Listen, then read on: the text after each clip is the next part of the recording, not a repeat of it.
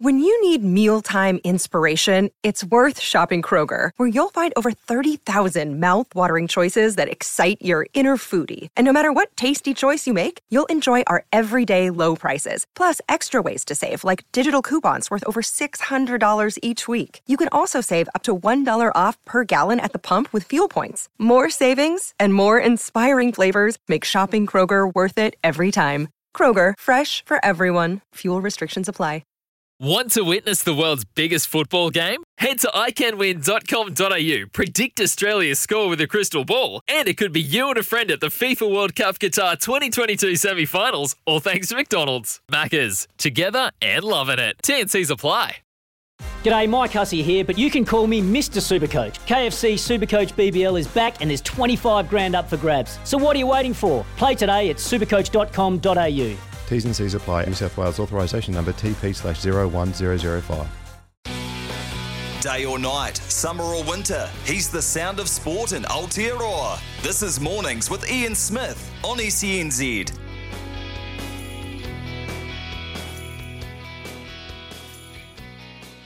Morena, New Zealand, good morning to you all. Lovely Wednesday morning here, and we've got a busy show through to 11 o'clock. It's almost situation normal. We're going to talk to Tom Latham, and that's going to be very interesting. We'll talk about the past test series against Bangladesh's fantastic performance with the bat.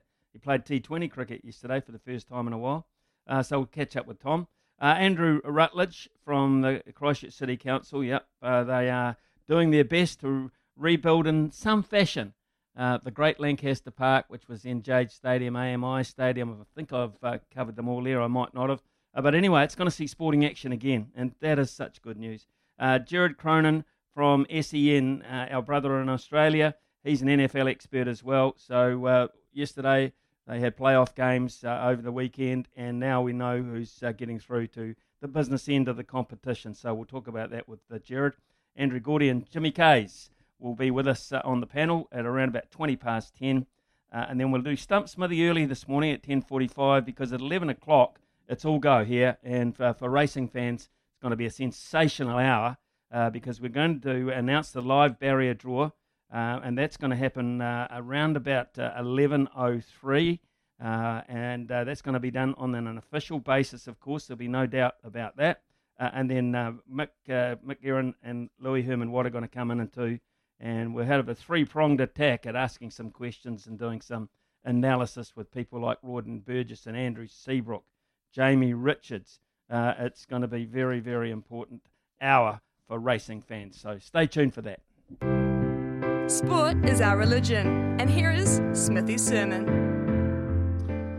Well, thank God for Andy Murray, I say. Sir Andrew Barron Murray, OBE. Andy's got gongs to go with his game, but he's also got sass and attitude and presence. Sport needs that. In this era dominated by technology, finely tuned techniques, perfect physiques and prim and proper on the court, and viruses and protocols off it, there still has to be a show, a spectacle and a tantrum or two as well, and a temper.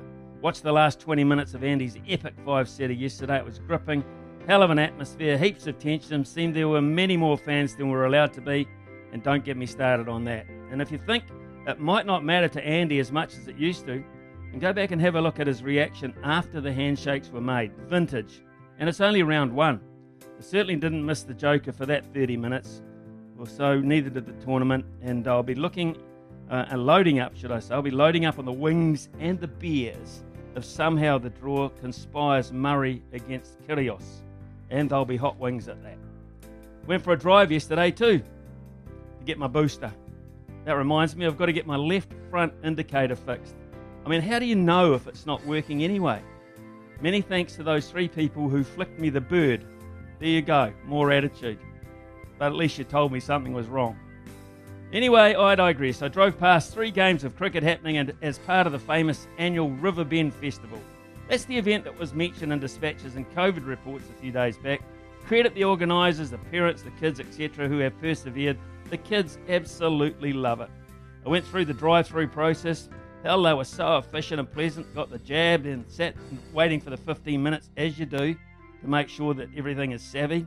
Got offered water and an ice block. It was hot yesterday. And then it struck me where I was sitting. in the car park of Splash Planet, one of Hawke's Bay's great summer draw cards. It's the only use it gets these days. This complex itself closed months ago by a knee-jerk, paranoid city council out of fear. A stark reminder of the so-called protected life we lead these days. Absolutely stupid.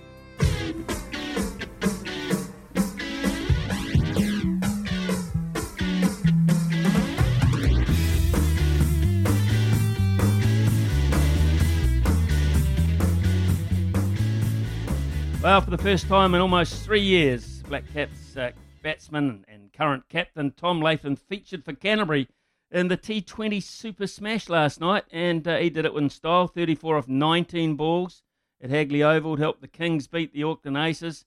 And Tom joins us now. There's a little bit of irony, Tom. You used the, I've got to say, you used the DRS system pretty well during your test innings in Christchurch, but you would have liked to have it last night, I understand, with that delivery from Lockie Ferguson. Good morning to you. Morning, Smithy. Yeah, obviously it would have been nice to have it, but I guess that's sport and that's cricket, and sometimes it doesn't go all your way. But it was obviously at the end of the day, it was nice to get the win, and the way the guys played was outstanding. So on to the next one. You are the perfect person to talk to about this subject because you're a true red and black, have been since day one, always will be. So what are your early memories? We asked a few people yesterday, your memories of Lancaster Park. Now, my understanding is we're talking to a gentleman, Andrew Rutledge, very shortly, Tom, that they're starting to do things back on the site of Lancaster Park, the old Lancaster Park. What are your first memories of Lancaster Park? First memories probably would have been of watching Dad there, to be honest. I was very young when Dad was still playing, but I do remember heading down there with my brother and watching him vaguely. But probably the biggest memories would have been going down and watching the Crusaders there. Always used to turn up to all the home games and watch them there. So some pretty cool memories. Obviously watched some cool Black Caps games there as well when Brendan McCullum got 100 against Australia in the T20. So it's obviously was an iconic ground, and I do hear there got some construction underway, which is pretty exciting. Yeah, it is indeed, Tom. True Cantab there can't talk about sport without mentioning the Crusaders, so I figured that would be the case. Right, let's look at the Canterbury Kings, second now on the Super Smash table. 6 wins, 2 losses, getting it right at the right time. Yeah, we are. Obviously, it's nice to see that playing with the Canterbury boys. Obviously, as you said, it's been about 3 years since I played a T20 game for them, but I guess the way they've been performing over the season has been really good, and I guess another good performance last night. It wasn't the perfect performance, but we managed to find a way, especially with the ball. I think the way the bowlers set the tone in that power play was outstanding, and we sort of just keep on building on that throughout the bowling innings. So it was obviously a good win, and got 2 more games. Obviously a top of the table clash next game, so that'll be exciting as well. Tom, we always talk in rugby terms about the production line that Canterbury Rugby seems to have, which flows on to the Crusaders, of course, and then, of course, to the All Blacks. But what about the cricket side of things? You pop in and out of the side when time permits and availability is there. We looked at a player like, for instance, yesterday, Henry Shipley took 3 for 14 last night, was a standout performer. Is the state, the depth of Canterbury cricket there as it has been for most of the time I can remember? I think so. I think, there were a couple of guys that I actually haven't played with in the side last night, which is exciting. It's nice to see guys get opportunities, and as you said, when you get a chance to come back, when you're away, it gives other guys opportunities to play, and I think that the depth is building nicely. Someone like Henry Shipley's been around the group for quite a long time now, to be fair. He's had an unfortunate run of injuries, but this year he's managed to stay on the park all summer, and I guess we know his talent, and it's great to see that other people are starting to see it as well. He's a genuine all-rounder that can bowl pretty quick and pretty heavy, and he can whack the ball out of the park. So it's great to see guys getting their opportunities and I guess showing themselves that they can perform at that level as well. So I guess the more opportunities they get at that level, the the more learnings that will be taken, and hopefully they can take that forward in their games as well. Tom, how hard is it to transition from being an opening batsman in Test cricket on a ground 1 week, return to that ground the next week after a marathon innings, and turn around and play T20 cricket? How hard is it to make the transition? I guess that there's a few challenges there, but I guess in international sport nowadays you need to adapt pretty quickly, whether that's international tour away where you might play a test and then a one-day or T20 a few days later. So I think it's more just a mindset shift really in terms of being a little bit more aggressive and trying to take a few different options. But for me, it's all about sort of trusting my position at the crease. If I can get into strong positions, back or front foot, then give yourself a chance to strike the ball and hit gaps and potentially hit the ball over the top. So from that, it's just more a mind shift change and to be a little bit more aggressive. Still got your eyes possibly on the T20 World Cup in Australia later this year? I know your attitude, you want to play as much as you can. Obviously, that would be a great goal, but I certainly know that I haven't played a lot of T20 cricket as of late. As you mentioned earlier, it's been 3 years since I played for Canterbury, which is a bloody long time. But I just enjoy playing that format. Enjoy sort of running around, and I obviously didn't have the gloves last night, but enjoy sort of the change of pace of T20 cricket. And look, if that opportunity comes, then great. But I'm not focused on that entirely. If it happens, I'd obviously love to be there, but it's just about trying to take each game that comes and try to sort of perform for Canterbury and see what happens, really. Of course, it's been about a week since that great victory in Christchurch at Hagley Oval over Bangladesh, but in a way it had to be because the performance at the Mount was not up to scratch by your standards, I'm sure.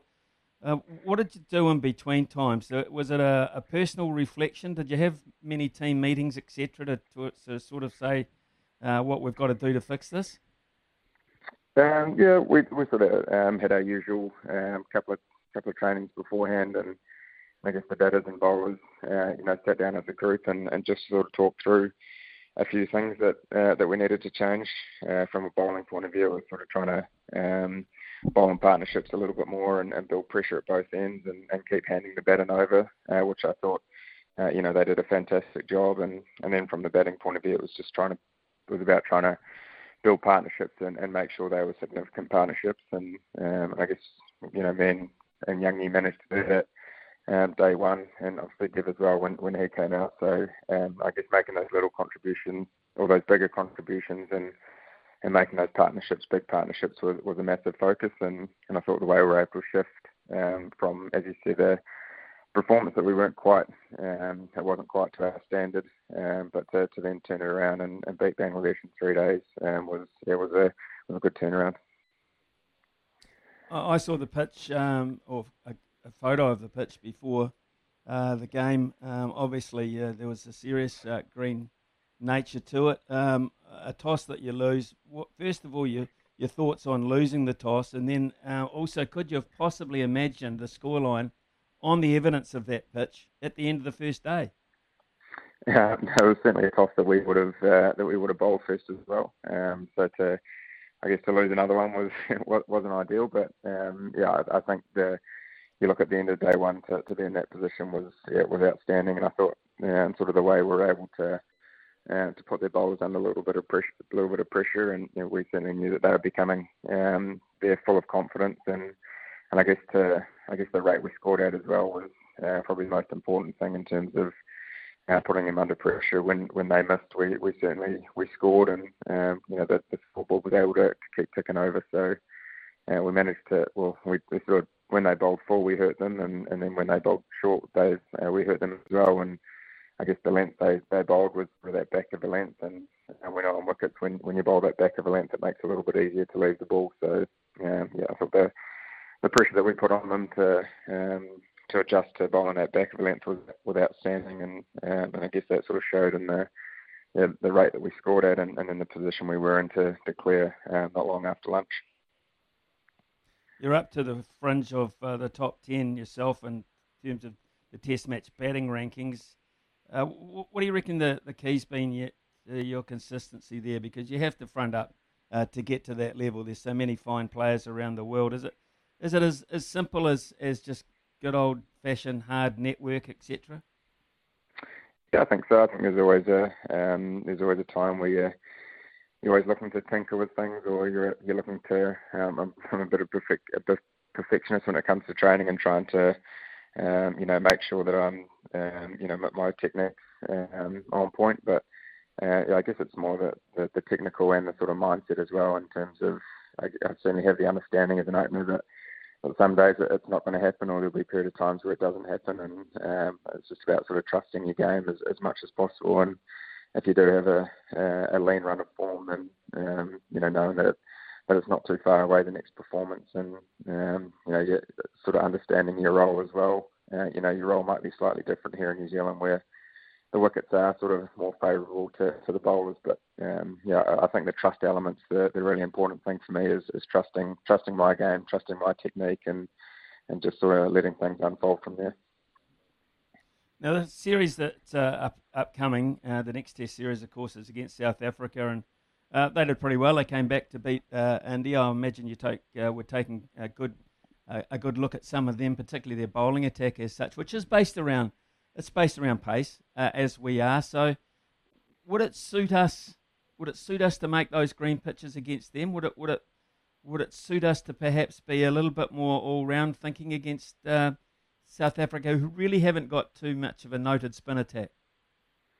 Yeah, I think from a bowling point of view, both sides have a great pace attack. Certainly watched that series with a lot of interest. They played really well against a quality Indian side. So, we certainly know we're going to have to perform really well against them. They'll be sort of full of confidence coming over here, and I guess these conditions we've had sporting wickets for bowlers for a long time now, and we've sort of found a way to play on these surfaces, and I guess it's sort of been the blueprint for us. But I guess we'll have to wait and see what sort of surfaces that we get when we turn up to Hagley and the Basin. Traditionally two grounds that are probably the quickest in the country. So I guess that looks exciting from a bat and ball competition. So I know the guys will be looking forward to getting stuck into that.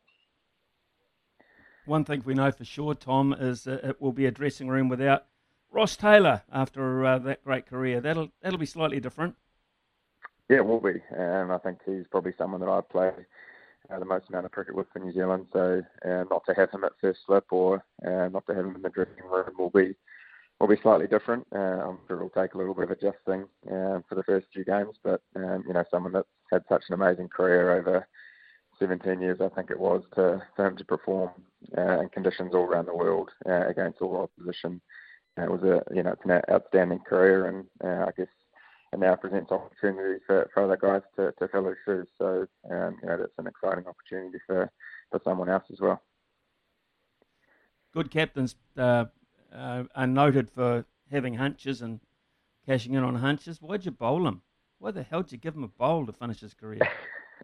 That was probably the most pressure I felt in my international career, actually. It was when the whole crowd were chanting Bowl Ross, and then our boys started joining in on that chant as well. So the umpires actually played their part quite nicely. It was they said it was too dark to bowl seam, so there was only one option really, was to bowl Ross, and he actually landed all three of them bloody perfectly. So it was I guess a way that he probably didn't think his Test career would finish, but I guess a pretty cool moment to be involved in. For him to get the last wicket was pretty cool. So I mentioned before a dressing room without Ross Taylor. Yeah, it'll be different. A possible lineup without Ross Taylor and Kane Williamson would be almost unthinkable. But where do we? I would imagine you've had a little bit of contact with Kane. He's stayed away because you've been the skipper as such. But where's he at? Have we got any sort of overview of his injury situation and his possible availability? Do you know? I haven't spoken to him since the Test finished, but by the sound of things, he was tracking reasonably nicely.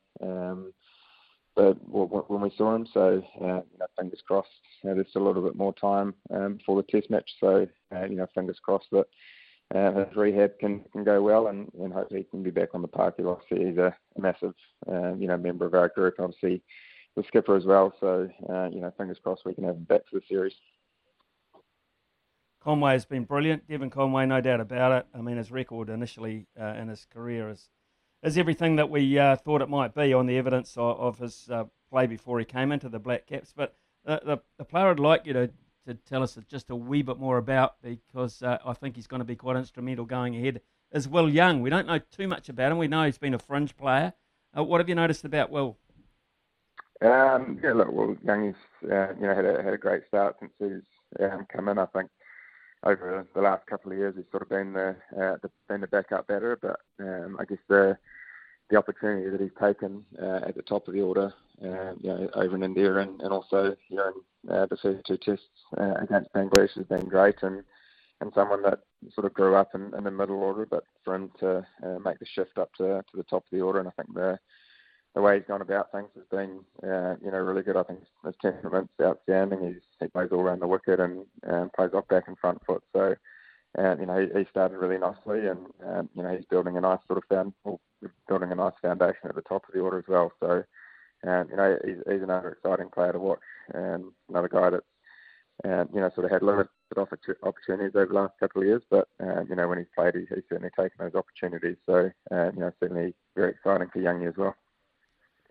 Well, that's good. Good news, Tom. Congratulations on your individual performance. Wonderful innings, and the fact that you've captain decided to come back in style. So thanks for your time this morning. I hope you continue to enjoy those T20 hitouts, and look forward to the success of the Canterbury Kings ongoing. Thank you, mate. Thanks a lot, Smithy. Yeah, cheers. Tom Latham there, of course, added responsibility of captaining his country, as well as the joy of getting back into T20 cricket. Loves his cricket and very disciplined about everything he does in the game. And what a fine record he is fashioning as an opening batsman. So I think we'll stay on that cricketing subject. Actually, where do you after that series against Bangladesh? Where do you at home rate New Zealand? Were we still up the top? Are Australia past us in your view? South Africa or India? Where do you actually sit in your thinking, having given up that one Test match to Bangladesh, which will incidentally hurt us quite a lot in that World Test Championship overall? We've got a lot of ground to make up now. We've got to start winning overseas. So where do we sit in your thoughts? And going ahead without Ross Taylor, where do we sit on that? 8833 is our text number. 0800 150 811 is our phone number. Yeah, got a text in from Cam to say nice to have us back on air. Really not ideal losing to Bangladesh, but the Test matches against South Africa are really the ones that will show where we stand. And I think you're right there, Cam. I mean, that performance at the Mount was just so poor, but it was very harmful in the respect that, it was, I think, our worst ever Test loss at home. And that's including the one where we got rolled for 26, which is that horrible thing we're trying to get off our back and probably never will. But that was a very strong England side. We shouldn't be losing to Bangladesh, not if you hold the mace. That's my way of thinking. So they righted the wrong there, but that was not a good performance. Who do I think will replace Ross Taylor? Well, at the moment, if Kane Williamson comes back in, it's a lay-down misère for Will Young.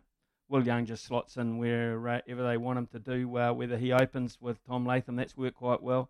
You've got Williamson at 3, if he's fit, and then you've got Conway at 4. Nicholls at 5 is an issue for me. Henry Nicholls at 5.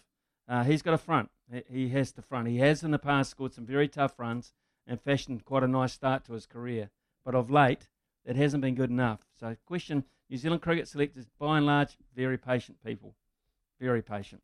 It is 9:33 here on SENZ, and I said yesterday about the subject that we're about to deal on. There's nothing worse than flying into Christchurch over the top of what was Lancaster Park, Jade Stadium, AMI, whatever you like to call it, and see the shell that was sitting there for so long. And it really was quite a depressing sight. And if you ever were down there or you got a chance to drive past it, it was awful, because it was just a ghost, really, of what it had been in the past. But after lying dormant for more than a decade, the spiritual home of Sport Lancaster Park is set to reopen in April, but not as we once knew it. Instead of hosting those huge sporting fixtures with tens of thousands in attendance. It will be a community sports facility, and one of the gentlemen who's been working hard on the project is Christchurch City Council's head of Parks, Andrew Rutledge. He joins us now. Andrew, good morning to you. Thanks for joining us. I think this is a great story, the rejuvenation of one of the great facilities in Christchurch. Good morning, Smithy. Yeah, it is. It's been a long time, hasn't it? And we're really, really pleased that we've gotten to this point now where we're going to get the park open and we're going to get people back in there using sport relatively soon. But also we've got some exciting ideas about how we can capture the past and bring that back to life in the park as well. So, if I drive past, Andrew, what's it going to look like? Look, it's going to look like a massive park, probably what it used to look like around the turn of the 19th century without the old grandstand, the very first grandstand. But eventually, over the next couple of years, we're working closely with community clubs like Lancaster Park Cricket Club are very, very excited about being able to go back to their ancestral home, so to speak. And there'll be some community facilities developed there, like small pavilions and so forth. Some of the other community stuff around playgrounds and all the things that the residents of Phillipstown and Charleston, the local areas, really don't have a lot of in that community, so that's going to be fantastic. But we're also, you're going to see the historic war memorial gates fully restored, and you're going to see, when you get into the park, you're going to see some of the history being brought to life, both physically with some interpretive signage dotted around the park, but also we're exploring both audio and visual opportunities to be in the park, QR code, listen to, on your own device, listen to some old commentary or history or some of the lesser known things. And I don't know if you're familiar with Don Neely and Joseph Romanis's historical book of Lancaster Park, but there's some fascinating stories about Lancaster Park and all the different sports and activities that have been there over the 150 odd years. So we're going to bring that to life. It sounds too. It's like I like the fact that it's going to be a history lesson, because we're talking about almost a generation that have missed Lancaster Park. I mean, 10 or 11 years is quite an influential part of a young person's life growing up. So it's a history lesson as much as an activity area. Yeah, you did right, and not just for the sort of the lost decade, if you like. But, even people that are slightly older than that, probably in their 20s and 30s, don't know that one of the most predominant sports played early in the history of Lancaster Park, held there, was cycling, horse racing, there was tennis, there was a swimming just about everything. We talk about multi-use arenas, but Lancaster Park has been multi-use from day one. In its own way, and that's what we want to make sure isn't lost. We just started talking about whether or not we can create some virtual reality opportunities too, and bring some of that old footage back to life. So we whilst we're doing the physical work, we're also exploring how we're going to bring this place, that wonderful rich history. And of course, you played there many times, I'm sure. Did you score any runs there, Smithy? How's your memory? I mean, you talk about young people's lives. I mean, I can talk about myself. I mean, I grew up nearby. I lived at Lancaster Park in summer, sold playground programs, did the scoreboard, all the things, Everyone in that community, we were all there all the time. And you did right. We've got to make sure that's not lost. Well, I can tell you, Andrew, I got my only test pair at Lancaster Park, so I've got very fond memories there. I also broke a finger in that game, so that was wonderful. But I did see some wonderful. I recall. I might have prepared the pitch, actually. I think you might have. Thanks, I was a groundsman there with Russ Wiley before going to Eden Park. Thanks Thanks very much. Knowing that Jeff Thompson was in town, that you put some grass on it, just what we needed. Yeah. Here's the thing.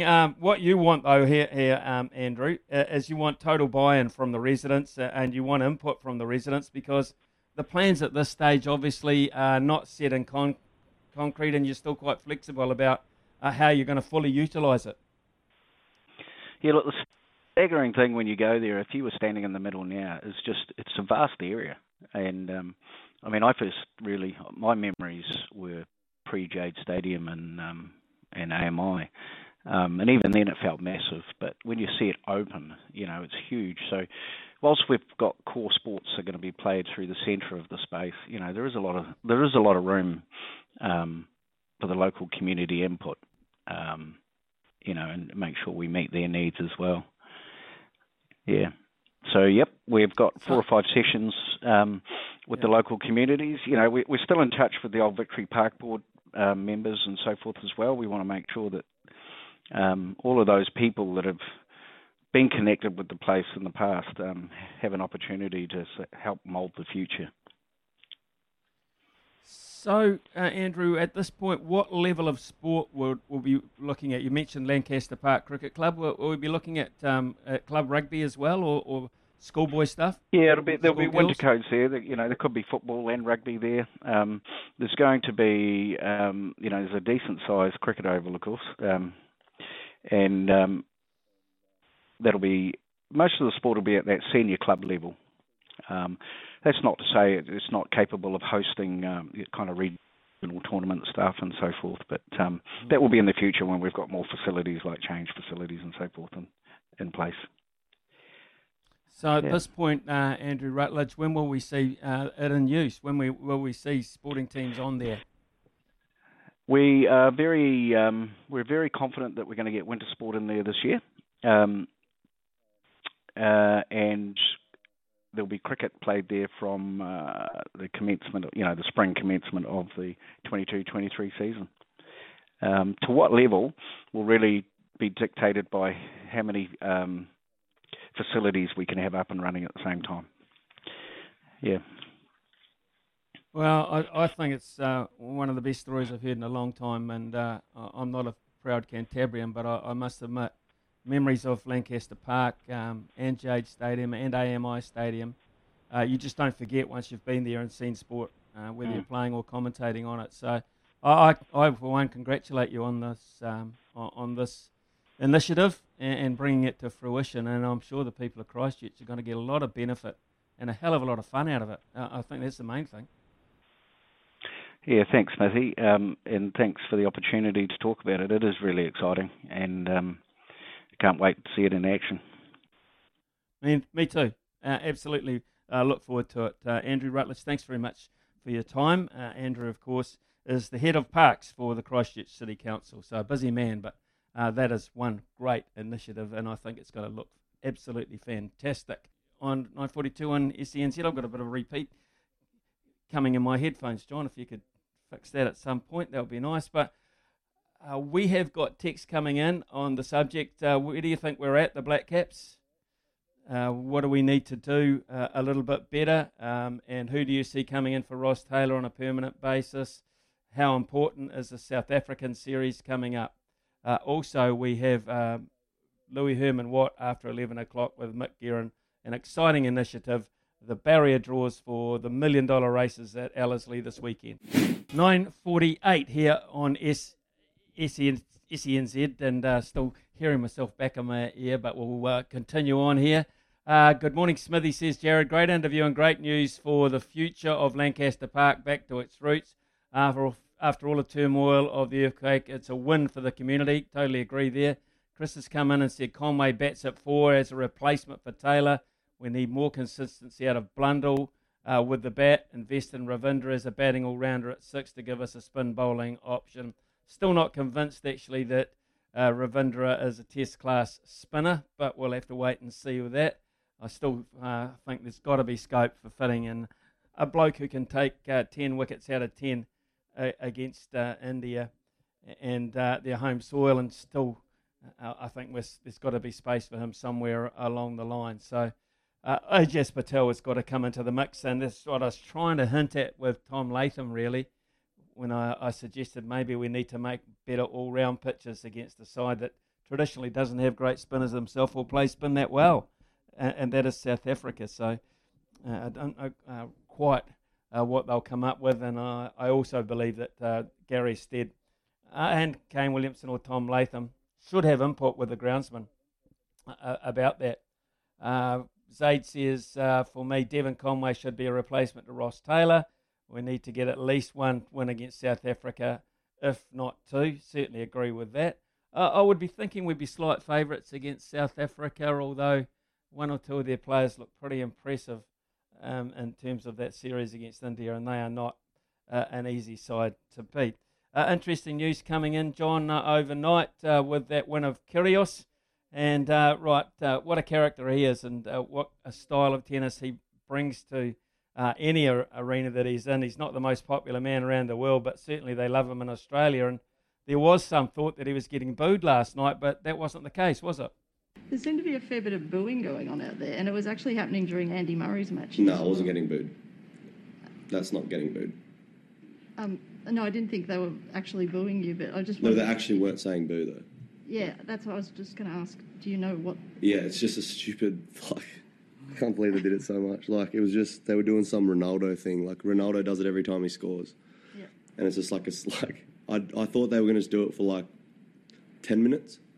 They did it for 2.5 hours. Yeah. Every point. I don't know why, but I don't know. There's a zoo out there. Yeah, brave people to boo Nick Kyrgios in his own stadium, but now we know that was not the case. Multi-time coming up here on SENZ. It's 9:52. Let's see if we can have a bit more luck today. Got to know when to hold up, know when to fold up, Smithy's Multi. Know when to walk away, and know when to run. Bet live on your favourite sports. Download the TAB app today. 9:58 here on SENZ. And we had no luck yesterday because even though the Rams beat the Arizona Cardinals, the Milwaukee Bucks blew a last quarter lead to lose to the Atlanta Hawks. So that one went out the window. So we're 0 for 2 going into today. So tonight, in Big Bash cricket, Sydney Sixers to beat the Brisbane Heat at $1.52. And the Women's Australian Open, Azarenka to beat Teichmann at $1.29. And 2 matches in the men's Australian side of the draw. Corina Buster to beat Griekspoor at $1.34. And Korda, part of that famous family of sport, of course, Korda to beat Mute at $1.34. That'll round out at $3.52. A couple of texts that have just come in. Hi, Smithy and team. Just a reminder that Leylah Fernandez, we talked about, being knocked out in round 1 of the singles. She's actually playing doubles with New Zealand's Erin Routliffe at the Australian Open this time around, and we've had Erin Routliffe on the show on more than one occasion. What a delightful young lady, and successful she is as well. Thanks for that, Maggie. And could you see Cam Fletcher coming in for a blunder at all? He's been in form and has proven himself at A-level. I think that's a possibility, to be fair, but I think Dylan Cleaver from the Central Stags, might have gazumped him lately with his form. I think it's a very even race between those two, but the good news is there is pressure on Tom Blundell. He got 50 not out in his last innings, which was important, but New Zealand had a heap of runs on the board at that time, and so they were easy runs, safe runs. He needs to front up a little bit more often when New Zealand are under pressure to be anything like BJ Watling was, and that's whose shoes he's trying to fill. All right, welcome back to SENZ Mornings with Ian Smith. It is 10:03, and Smithy's just having a few technical issues. We've got a brand new studio here and a brand new desk, and Smithy's just hearing himself in his headphones all the time, and he can't hear any guests that we're having on from now on in. So we've got our techs working on his system. Smithy can't be on here right now, which is a shame because we're talking American football now. The NFL playoffs are underway. The opening round happened over the weekend, finished up yesterday actually, with the Rams really taking the Cardinals to town. Plenty to talk about heading into the divisional round of fixtures, and a man who's going to have to hold my hand here is Jared Cronin from SEN across the Tasman. He knows everything you need to know about American football. G'day, Jared. Good morning, mate. How you doing? I'm doing not too bad. I am in the deep end here, though, mate, because I'm not an American football guy. So, over the first weekend of the playoffs, were there any upsets? What took your fancy over the weekend? Well, look, technically there was an upset in the 49ers-Cowboys game, albeit that if you'd watched the game, if you'd watched the game itself, you'd actually have seen that the 49ers really had this game sewn up, and the Cowboys were not even really close in it. In fact, there weren't really many close games at all. You could probably argue the Raiders-Bengals game was reasonably close than that 49ers-Cowboys game, but that was just sort of a seedings upset, I guess. The number 6 49ers upsetting the number 3 Cowboys. Yeah. But yeah, in terms of real turn-ups, it wasn't really a heck of a lot going on. All the other games went to plan, and yeah, as I say, lots of them weren't close. What about the end of that Cowboys-49ers game? Very controversial, and to a guy who doesn't watch American football, I was like, what is the referee doing coming in here during a play with a couple of seconds on the clock and touching the ball? So for an uninitiated guy, it looked like the referee was interfering, but that's not the case.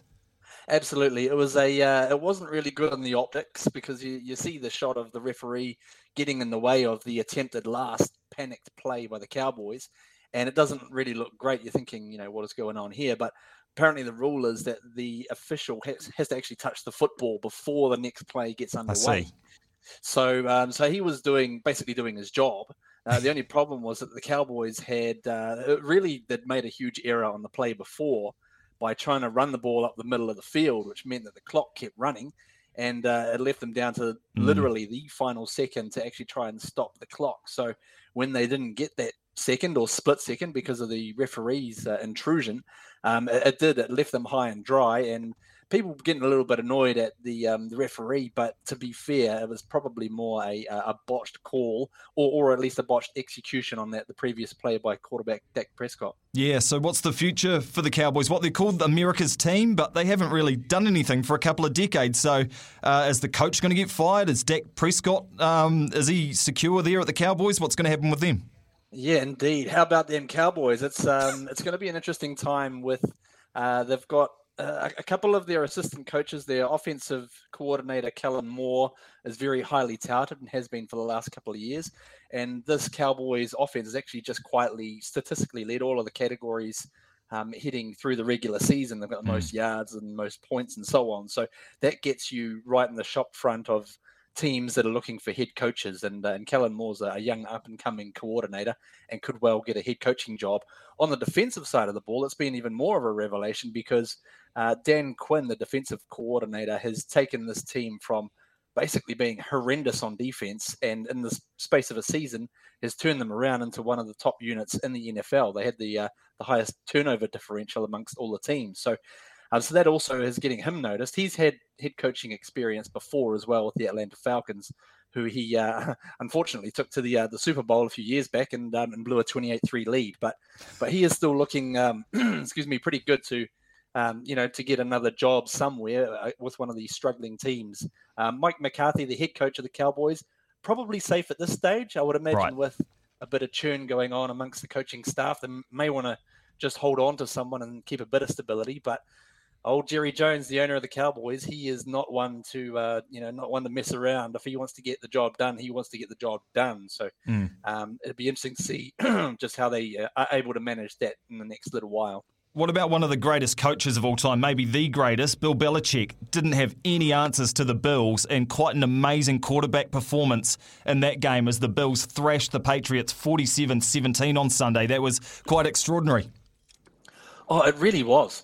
In fact, there was a good rundown of the first 7 Buffalo Bills possessions, and each of those possessions ended in a touchdown, which is just insane.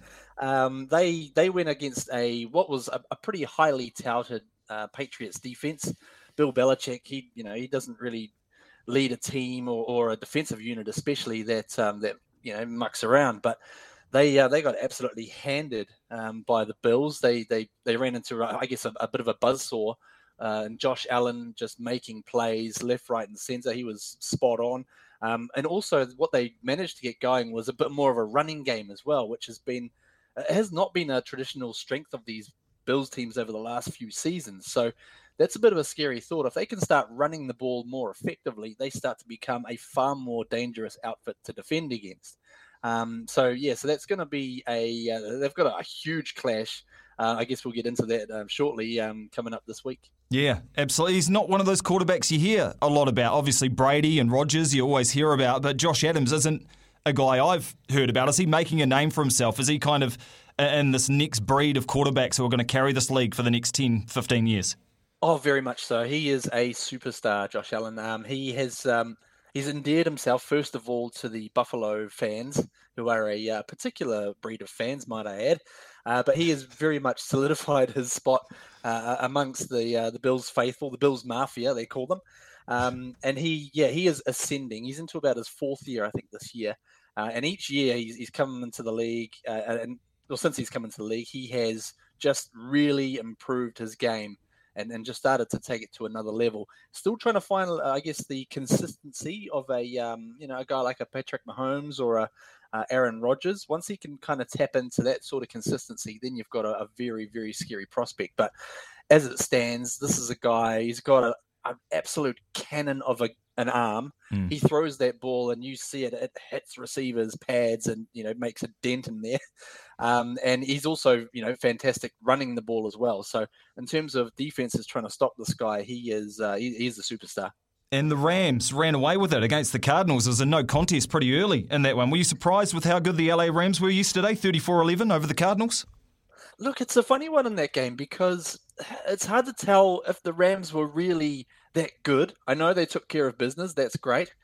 But it almost looked as though the Cardinals, they looked like they didn't deserve to be in the playoffs because they had come in on a bit of a slide towards the end of the regular season, and they just didn't turn up. They looked horrendous. Everything they were trying to do, they were made to look like absolute chumps.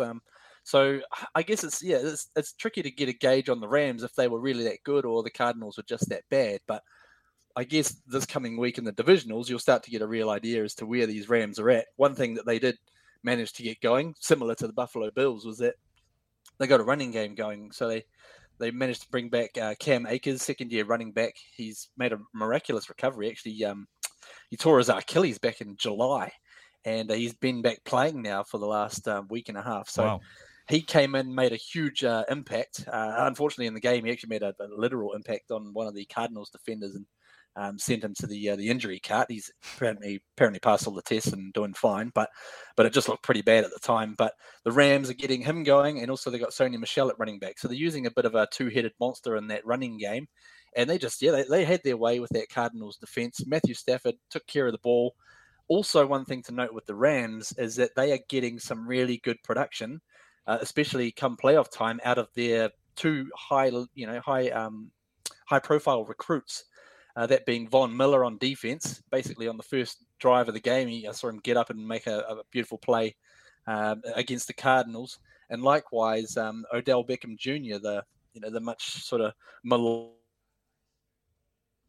much maligned. I think Jared was saying if he's still there or if he's dropped off the line and going to leave me high and dry about a sport I don't really know and I'm learning a lot about at the moment from Jared. Of course, the Rams taking on the Buccaneers in the divisional round of fixtures, which start on Sunday. That's essentially the quarterfinals of the NFL. You start with the Titans and the Bengals at 10:30 on Sunday, which is a great time for New Zealand. And I've never noticed more New Zealanders talking about the NFL than I have at the moment. Everyone's really interested in what's going on because it's on at such a great time. So 10:30 a.m. Sunday, Titans against the Bengals.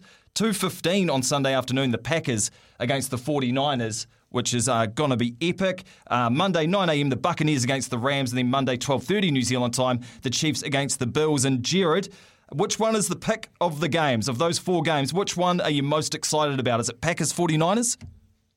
And we're still struggling to get Jared back on the line. But I'd imagine it's either Packers 49ers or the Buccaneers against the Rams, who we were just talking about. But the Buccaneers, of course, having Tom Brady running the show. It's just quite incredible that he's dominating in a sport that's the biggest sport in America.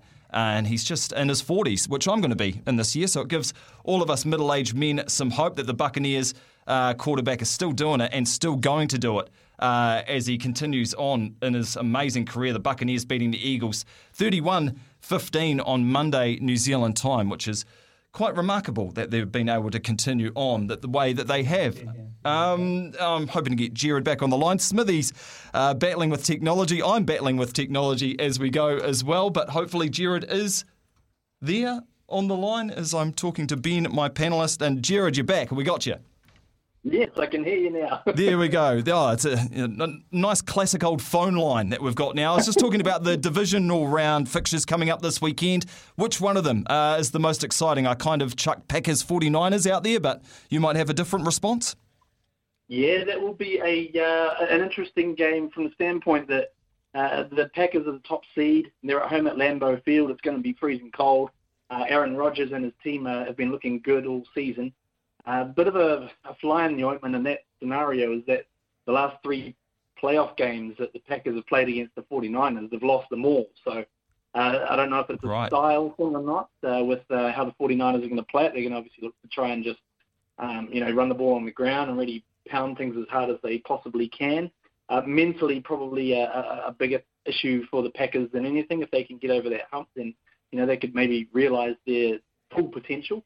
The game I'm personally looking forward to. Obviously, the Chiefs-Bills is a huge one.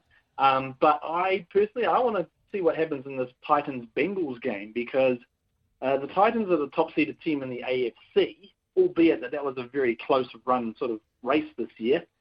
Number of teams in the mix to try and, get to the top. Titans ended up there just by chance at the end. But this Bengals team, they have really got something about them. They've got a lot of young talent. They've brought about an infusion of excitement, especially in Cincinnati. The long-suffering Bengals fans, they've finally got something to cheer about. They had their first playoff win in 30 years last week. So they're starting to get a little bit of momentum. And I'd like to see what Joe Burrow and these guys can do going into Nashville against the Titans to just maybe see if they can catch the Tennessee Titans cold and cause the upset there. All right, Jared Cronin, I'm going to get you to look into your crystal ball and we're going to guess, or educational guesses from you. It would just be a flat-out guess from me. Who wins these matches? So Titans-Bengals, who you got? Titans-Bengals, you know what? I'm gonna go with it. I'm going to go for the Bengals to cause an upset. Okay. All right, nice. Packers-49ers, the next game. Who have you got in that one? Packers-49ers, I think the Pack can finally get over that 49er hump. I'll go with Green Bay. Nice. Yeah, Aaron Rodgers, he's having a hell of a season. Who's the most informed quarterback at the moment? Is it him? Well, look, that's another hotly debated topic because I'd actually thought it was Aaron Rodgers going to be the runaway MVP pick for the season, but there's another guy called Thomas Brady who's just come along and he's doing pretty well. He's doing very well, in fact. He's not bad. Statistically looking at what he's been doing, he was actually ahead of Rodgers in terms of yardage and whatnot. But I'd be interested to see what they pick because the MVP is not chosen until February 12th, which I think is a couple of days before the Super Bowl. So that's going to be it could even come down to an NFC Championship game if the Packers go up against the Bucs. There could be the swing vote there to see if it's either Tom or Aaron. So you're picking that to happen? You're picking the Buccaneers to beat the Rams? I will pick the Bucs. I think they should be too good at home. Their defense started to look really good last week, and I'm not sure I trust Matt Stafford yet in the playoffs with the Rams, but I'll pick the Bucs. All right, and just finally, Jared, Chiefs against the Bills. Oof. I'm billing this one as the Ali v. Frazier and the AFC side of things. Nice. They've had a few good clashes in recent times. A couple of the heavyweights. I'm going to go the Chiefs at home in this one. That could be a close one, but I'll stick with Pat Mahomes, what I call the artiste at quarterback. Nice. All right, Jared Cronin. Great little multi there. Bengals, Packers, Buccaneers, and Chiefs to win this upcoming weekend in the NFL. Thanks so much for your time, mate, and enjoy. Get those snacks ready. Oh, mate, looking forward to it. Thanks very much. No worries. Jared Cronin there. He knows everything about NFL, which was handy for me, a guy who knows nothing about NFL, so he was able to tell me what's going on there in American football. It's 18 minutes past 10. Smithy's battling with his technology. That's why I'm in here at the moment. John Day is producer, running things. And coming up next, hopefully Smithy with the panel, which is Andrew Gordy and Jim Kays this morning. But it could be me. Maybe I can file for 2 paychecks this week. Big talk, big opinions, the panel. that talk to me, yeah. Well, it's Smithy's favourite time of the day, actually, at 23 past 10, when we have the panel, and we've got two of the best panellists we've got on our books, in Jim Kays from Sky Sport and several other things that Jimmy does, and Andrew Gordy from News Hub, my old workmate. No Smithy today, guys. Gordy, morning, how are you? Yeah, not too bad, mate. Great to have you subbing in as the voice of sport in New Zealand, mate. Great to hear the dulcet tones, and great to hear Jimmy on the line as well, my old sparring partner. Great to see you, Jimmy.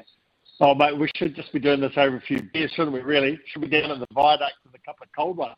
Absolutely, would love that, Jimmy. I know Smithy's coming up on Friday, so I have warned the bartenders on the viaduct to look out. He had a lot at Turks last weekend. He's back in form. Just a shame his kit's not working at the moment, fellas, so you're stuck with me. Gord's a great story on News Hub last night, a bit of an exclusive about what's happening with the Black Caps and Australia. Can you fill me in and our listeners in? Yeah, for sure, mate. So there's obviously been a bit of uncertainty around this upcoming Black Caps tour to Australia, scheduled to play 3 one-days in the 2020 match over there very, very soon. They're supposed to be leaving, my understanding is, on Monday. But New Zealand Cricket, of course, when they planned this tour, the idea was that the border would be open. They wouldn't need to have MIQ to be concerned about. Of course, that's all changed. And so New Zealand Cricket was in this difficult situation. They hadn't booked any MIQ spots, and so they were looking at having to postpone the tour. Now, from what I gather, there's been some pretty high-level discussions going on over the last week or so. New Zealand Cricket were of the mind to not go ahead with the tour. From what I gather, Cricket Australia turned around and said, we really need you to come, and I suppose that's understandable given that half their Ashes tests only went for 3 days, so they need a few more bums on seats over there in Australia. So the compromise that, from what I understand, has been reached is that the players will go over there, but instead of coming home at the end of that tour, they're intending to remain there while Australia plays 5 scheduled T20s against Sri Lanka. And then there were 3 2020 matches that the world champion Australians, of course, were supposed to come over here and play 2 games in Wellington and 1 in Napier. My understanding now is that those games are going to be played in Australia after that Sri Lankan series. So it's an understandable compromise in the situation, and of course it means that by the time those players will then be due to come home, it'll be sort of March. And my understanding is that New Zealand Cricket might have a better chance of securing places in MIQ for those players sort of a month down the track to what they were supposed to be coming home. I suppose the interesting part there is you're asking players to go away for a lot longer than they were probably intending to go away for, and it probably does add a bit of a tricky situation, I suppose, when it comes to the back end of the summer. Of course, we've got the Proteas coming here for tests, but we've also got the Netherlands coming here as well. So whether they're going to run into any trouble with those tours, with that group of players, I suppose, being away for a lot longer than intended, we'll have to wait and see. But certainly we're expecting to hear more from New Zealand Cricket on this, probably in the next 24 hours, potentially even later today. Yeah, Jim, Andrew mentions the word compromise there, but it sounds like we didn't want to go to Aussie. They want us there, and then we lose the probably 3 games that the New Zealand public's looking forward to the most this summer, 3 T20s against Aussie, who we lost to in that World Cup final. So does it sound like a compromise to you, or Aussie just telling New Zealand Cricket what to do? Oh, yeah, I guess a little bit of that. Certainly there's been compromises all over the place in sport. We've seen that with the All Blacks in the last 2 years, haven't we, in terms of having to play so much of their rugby in Australia. But this whole thing just reinforces to me, and it's probably too late to even worry about it now, but wouldn't it have been good 18 months ago if Sport New Zealand had got hold of some facility, and there's a superb one at Massey University in Palmerston North, and just basically rented it full-time as a quarantine facility for sports teams, where you could turn up, you could be quarantined, you could train, and everything would have been so much easier. It just seems that they missed the boat really there, that perhaps the government as well missed the boat, and that we could have had some sort of a facility that would have helped make all of this a lot easier, because then we wouldn't see sports teams needing to book MIQ. And as Gordon has said, it's hard to do that when there's so much uncertainty around. So, look, it's a pity for cricket. It's a pity for cricket fans. And as you say, KD, there seems to be some sort of a compromise here. But I just think that sport in New Zealand massively missed the boat at least 18 months ago when so much of this could have been sorted out. Absolutely agree. So just with your crystal ball, Jim, we're supposed to have a Super Rugby kind of Pacific competition this year. How are we feeling about maybe getting across the Tasman for some rugby games? Is that my crystal ball that's made me so rich at the TAB? Yeah, same one as me. Yeah. Oh, look, I just don't. I think it's ridiculous for me to even try to guess. Yeah. You've got to hope, I guess. You've got to hope that we get back to some sort of a bubble with Australia, but it's rampant over there, isn't it? At the moment, this COVID-19. So I don't know. Ideally, yes, but who would know?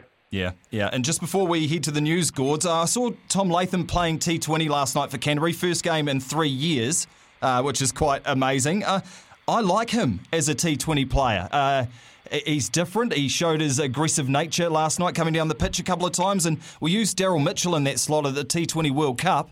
Heading into another T20 World Cup this year in Australia, is Tom Latham a guy you'd want to see playing more short format cricket? Well, I think it's definitely something to consider, JC. And look, at the end of the day, Tom Latham, obviously, I think he's probably going to go down as one of, if not, one, perhaps our best ever Test opener. But I think it's really wrong at times to just pigeonhole someone as a Test player. He's clearly got quality. I think it's fair to say that he's one of our very best batsmen. And if that includes T20 cricket, and Tom wants to play T20 cricket, then I absolutely think it's something that should be considered. You remember this debate a few years ago that Kane Williamson should stop playing T20 cricket. And you really have to sort of stop and think, like, what was the foundation for that? He's an outstanding player.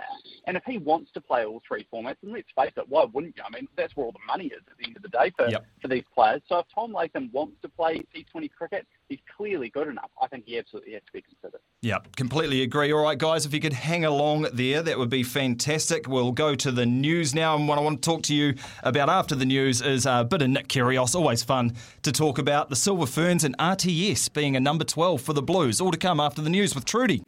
Big talk, big opinions, the panel. Talk to me, yeah. We have got technical people furiously running around the studio trying to get Ian Smith back on air. So we are trying, people, but at the moment you're stuck with me, John Day as producer, and Jim Kays and Andrew Gordy. And the Australian Open's underway, guys. No Novak Djokovic, so we can park that, can't we, and actually concentrate on some tennis. But we've got another polarising guy on the courts there in Melbourne, Nick Kyrgios. Jim Kays, are you a fan of Nick Kyrgios, yes or no? I am now. I probably wasn't a year or so back or even a couple of years back, but he's won me over a little bit just because he's consistent in his personality, I guess. Yeah, so yeah. I like that about him. And man, he can play tennis when he puts his mind to it. And I love tennis. I love watching the Australian Open. So yeah, I think sometimes he doesn't do himself any favours, and I understand why people think he's a plonker. But that performance last night, if you watched him play last night, he had every tennis shot in the books. And, we need more people coming through with personalities in the game. We're seeing the twilight of Novak Djokovic and Roger Federer and Rafael Nadal and those guys who have carried the load for so long. So, yeah, I am. I have become a fan of him. So have I. What about you, Gords? Love the guy. Absolutely love the guy. He's 100% box office. Yeah. And yeah, like I don't agree with everything he does and says, but I think he is great for the game of tennis. And man, like you say, Jim, I mean, sometimes he can be a bit of a plonker. Well, he's certainly no more of a plonker than Novak Djokovic. And just because you've got 20 Grand Slam titles to your game, just because you've got 20 Grand Slam titles to your name doesn't mean you're great for the game. I think what Novak Djokovic has done over the last wee while has been a stain on the game, actually. And, I'd far rather have characters like Nick Kyrgios in the game. Like I say, don't necessarily agree with everything he says and does, but he's pure entertainment. And, yeah, I just love him, and especially love him when it comes around to the Australian Open when he's in front of a home crowd. He is divisive. People love him.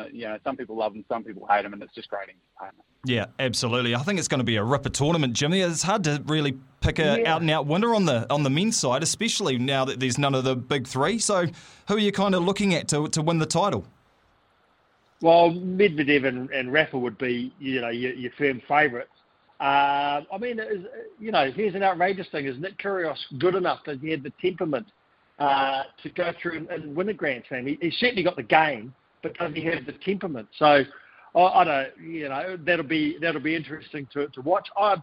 Part of me, the sort of cheeky part of me, would like Rafa to win it just so that he moves one ahead of Djokovic. Yeah.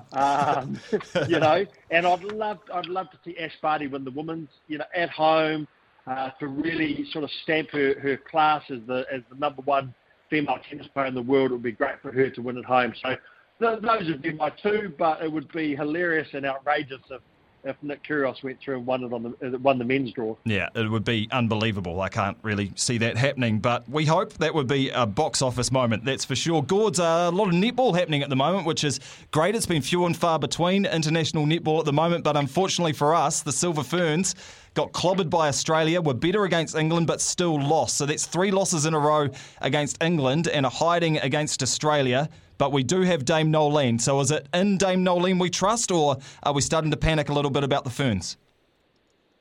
Well, I've got no one else to put my trust in, to be perfectly honest, JD, and she's never given me a reason not to trust her. So absolutely, I've still got faith in her to do the job. Clearly, the Silver Ferns are off the pace at the moment, and I think this morning we've quite clearly seen on form and currently the two best teams in the world, in England and Australia. So there's some ground to make up. But I think you've got to remember too, there's players that you'd like to think will be available down the track that aren't playing for the Silver Ferns at the moment, and so this is obviously an opportunity to build some depth. So I'm certainly not panicking, put it that way. Yeah, like Amelia Annick-Inazio, Jane Watson, Katrina Rore. We've got all the mums to come back, Jimmy. We're currently introducing some mums back into the side, and Kayla Johnson and Phoenix Karaka. So it's not all doom and gloom for the Ferns for you as well, Jimmy? No, not at all. And look, Dame Nolene turned them around pretty smartly when she took over going into the World Cup. And you just never know, this close to something like the Commonwealth Games, what a coach is trying to do behind the scenes that will come through, and you'll see it at the Commonwealth Games. I mean, would we like to see the Ferns winning now? Of course we would. But no, I've got faith. You've got to have the faith, mate.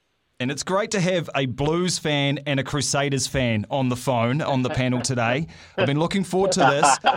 Who has the better backline? Who has the better backline in Super Rugby? Jim, I'll let you go first because we know now Roger Tuivasa-Sheck's going to be playing 12 for the Blues, inside Rieko Ioane, outside Beauden Barrett, Finlay Christie at 9, you're fitting Caleb Clark, maybe Stephen Perofeta at fullback. So do the Blues have a better backline than the Crusaders, Jim? Yes. Yes, they do. Oh. Yes, they do. I think they do. Look, a little plug, New Zealand Rugby World, which I edit, big story on Roger Tuivasa-Sheck, front cover, had a chat to Caleb Clark, who's been training with him, and also to Leo McDonald. I think Roger Tuivasa-Sheck is going to be outrageously good at rugby and at second five for the Blues. And with Beauden Barrett one side, Rieko Ioane the other side, look out. Absolutely look out. The problem for the Blues, it's the same problem that the Hurricanes had in the early 2000s. They don't want to get that tag of a Rolls-Royce backline and a Morris Minor engine. So the forwards really need to do the business. Yeah, they're going to miss Patrick Tuipulotu this season, I'd say. Gords, come on, mate. Like, red and black. Just go through some of the names down in Christchurch. Richie Mo'unga, David Havili. Red and black as well, man. I know. I mean, just an embarrassment. An embarrassment of riches, isn't there, Gords? Look, JD, this is my favourite time of year. I'll tell you why, right? Because Jim Cage, he gets hit a steam up about how excited he is about the Blues. He gets delusions of grandeur about how great they're going to be this year, and this is their year, and blah, blah, blah. So I'm actually loving that Roger Tuivasa-Sheck's been named in the 12 because he's going to get extra excited about that he's going to be the messiah for the Blues. And I haven't had a look at the draw, but you just know, we all know that Jim's going to be super excited going into this game, and then you're going to hear this big pop, and that's going to be Jim's ego just circling around the room when the Crusaders forward pack dominate the ball and just feed that superb Rolls-Royce backline that they've got down there in Christchurch. I don't think there's anything to worry about. But look, I will give you this. Part of me is excited about seeing Roger Tuivasa-Sheck play at 12 because I'm actually really pleased that they haven't shoved him out on the wing or anything like that. I think he's such a supremely talented athlete, but also he's got a great brain on him. And I think that the prospect of Beauden Barrett and Roger Tuivasa-Sheck together, the playmaking duo, I think that is something that he can't get excited about. Yeah, even Crusaders fans are getting excited about the Blues. This is a worrying sign. Jim Kays, Andrew Gordy, two of the best joining us on the panel today. And Gords, make sure you stay tuned to SENZ today because at 11 o'clock we have the barrier draw for the Karaka Million, which is going to be awesome with Louis Herman Watt and Mick Guerin coming in. So thanks to the panel. Now is your time to call 0800 150 811. It's stumped by Smithy, but it could just be stumped by John Day today, unfortunately, because Smithy, we're still trying to get him back online. We'll be back after the break with you, trying to win $50 from the TAB and, of course, some sleep drops. Ian Smith's had a good match here. Stumped by Smithy. Ian Smith really is top class at his job. We're going early today at 14 minutes to 11. Stumped by Smithy normally after the 11:30 news, but from 11 o'clock this morning we have the Karaka Million barrier draw live and exclusive on SENZ, and I just want to test it. Smithy, do we have you back? Well, hopefully you do, Yes. JD. It's been a nervous wait. I've been listening to the show on the SENZ app. I think your knowledge of American football is just amazing. Your rapport with your fellow broadcasters there in terms of Jimmy Kays and Andrew Gordy, simply outstanding. And now, of course, we've got someone on the line looking to win $50. Yep. We do. We're back, which is great. And we are heading to Dunedin again, and it is our friend Luke. Good morning, Luke. Morning, John. Morning, Smithy. Welcome back. Yeah, great to have him back and great to have him potentially stumping you. So 3 categories, you choose one, you get all 3 questions right, you win the prizes. That includes some Sleep Drops Daytime Revive, New Zealand's only specialist range of sleep and stress support supplements. And then you get 3 questions right, you win. So your categories today are football/soccer, rugby league or basketball. Which one of those do you like? Oh, go league again. League again. Again. All right, good luck. First question is about Smithy's team, the Melbourne Storm. They have the best winning percentage of any NRL club, mostly because they cheat. What percentage of games have the Storm won in their history? They've played 630. Oh, 65%. One of the worst things I have ever seen done on a cricket field. Not correct, Smithy. And what I may also add, Luke, and you'll agree with me, this is one of the most ridiculous questions we've had. It's anywhere between. I've now got one chance in 99 because Luke's got his wrong. Yeah. So here we go. You got a better chance. I'll try 73%. One of the worst things I have ever seen done on a cricket field. You were close, Luke. 67%. Rounded up. 66.66%. Which is quite amazing for an NRL team, and you were bloody close, so deserve to go through to question number 2, which is, who was the first coach of the Auckland Warriors in 1995?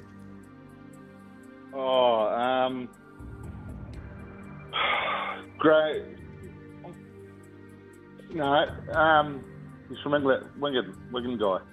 Yeah. John Mooney. Just a couple of chips down the wicket. Right in the slot, and away it goes. We got there in the end. Smithy, did you have that one? Yep, absolutely on the money with that, but never mind. Yeah, there was a real English influence at the Auckland Warriors, wasn't there? All right, for everything, for all the prizes, let's go. Who did New Zealand face in their... Oh, no, that's the wrong question, sorry. Who do the Warriors face in their first game of the NRL season when it kicks off in March? Is it Gold Coast? One of the worst things I have ever seen done on a cricket field. Incorrect, Luke. All right, Smithy, for the stumping and the jackpot to tomorrow. Who do the Warriors first play this NRL season in March? For me, is one of two. It's either St George or Newcastle. I'm going to go Newcastle. One of the worst things I have ever seen done on a cricket field. Of course it was St George, Smithy, your other option, which means, Luke, you win. You win the $50 from the TAB. Well done to you, mate. Thank you. Champion. Anytime. And stay tuned as well, actually. The Karaka Million draw is coming up, Smithy, Yeah, and you can't will be wait. part of it. Yeah, I will. Congratulations, Luke. Stay with us, and we'll get your details very shortly on the success of your $50. Yeah, Newcastle Knights or St George Dragons. Okay. Anyway, let's move on from there, if it's an indication of my punting today. Incidentally, whilst you've been busily working away on air, one of the great games of netball unfolded in England, the final of the Quad Series, John, and it finished 48 all. 48 all. Yeah. England scored three goals in the last 50 seconds with turnovers, etc., and managed to nail Australia and get back to 48 all. A terrific finish, really physical, high standard of netball and fast. And I would imagine that's the kind of standard that the Silver Ferns are looking to get to. They're going to have to. So should we take a short break here, John? You're running the cutter at the moment anyway. And when we come back, we'll have a chat to Louis Herman Watt as we get set up. I can see it getting set up in the studio, the barrier draw.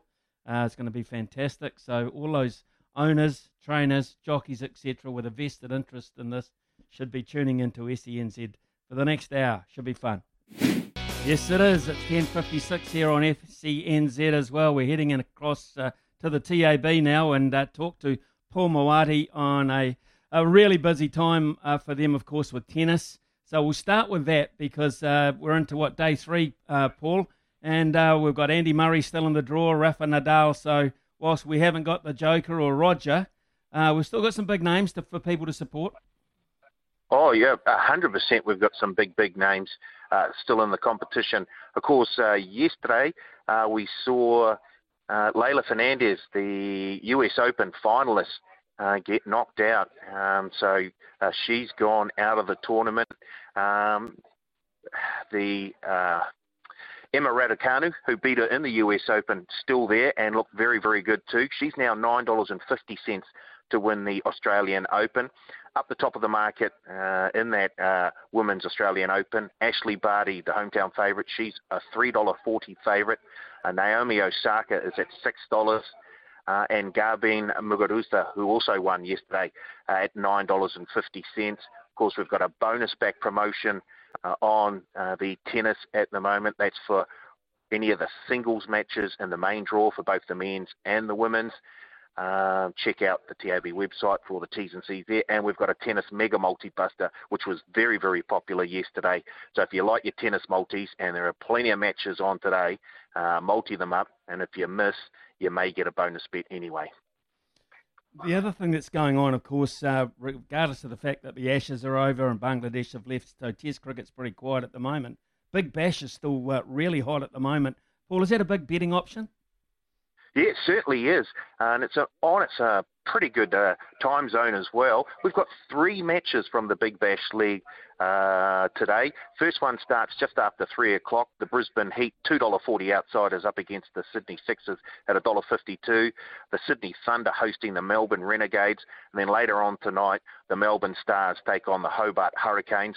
Once again, we've got a bonus back promotion on all 3 of those cricket matches, and also on tomorrow's Auckland Hearts, Wellington Blaze, and Auckland Aces, Wellington Firebirds matches. So if you like your cricket, there's plenty on at the moment, and we've got a promotion on all 3 Big Bash matches tonight, and the Women's Super Smash match tomorrow, and the Men's Super Smash match tomorrow. Just very quickly, Paul, we're about to do the Karaka draw live on SENZ in about 3 or 4 minutes' time. Will you be sitting on tender hooks? Will it be quick business at the TAB down there?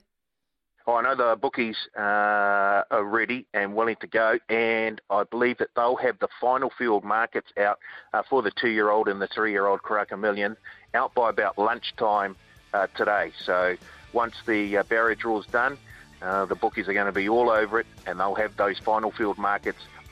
Yeah, they're just waving to me now, definitely by around midday this afternoon.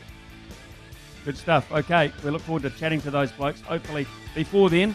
It's coming up to 11 o'clock, folks. Stay with us. A really tense time for owners, trainers, jockeys, punters. It's the Karaka Million Barrier Draw Show, live and exclusive on SENZ. And a real first for us this morning, I'm pleased to say. This is such an exciting time and a tense time as well for all the connections of the horses racing at Ellerslie this Saturday. And to be perfectly honest, it is a glamour, a twilight of racing, one of the best events you can possibly be at. we'll get a chat to very shortly on the availability of tickets, etc. But first, I think we should introduce the three men who are sitting in the studio in Auckland who are key to all this. First of all, we're going to hear from Craig Baker very shortly. He is the GM of racing at Auckland Thoroughbred Racing, and he will announce the draw to us, first of all, of the 2-year-old and then the 3-year-old shortly after that. And in between times, we're going to have comments from, it's a midweek mail run. It's Louis Herman Watt and Mick Guerin, and they're going to run their finger over the draw and all the aspects, the ramifications of what they see initially. So first of all to you, Louis, exciting time, great racing coming up, and so important with so much money at stake.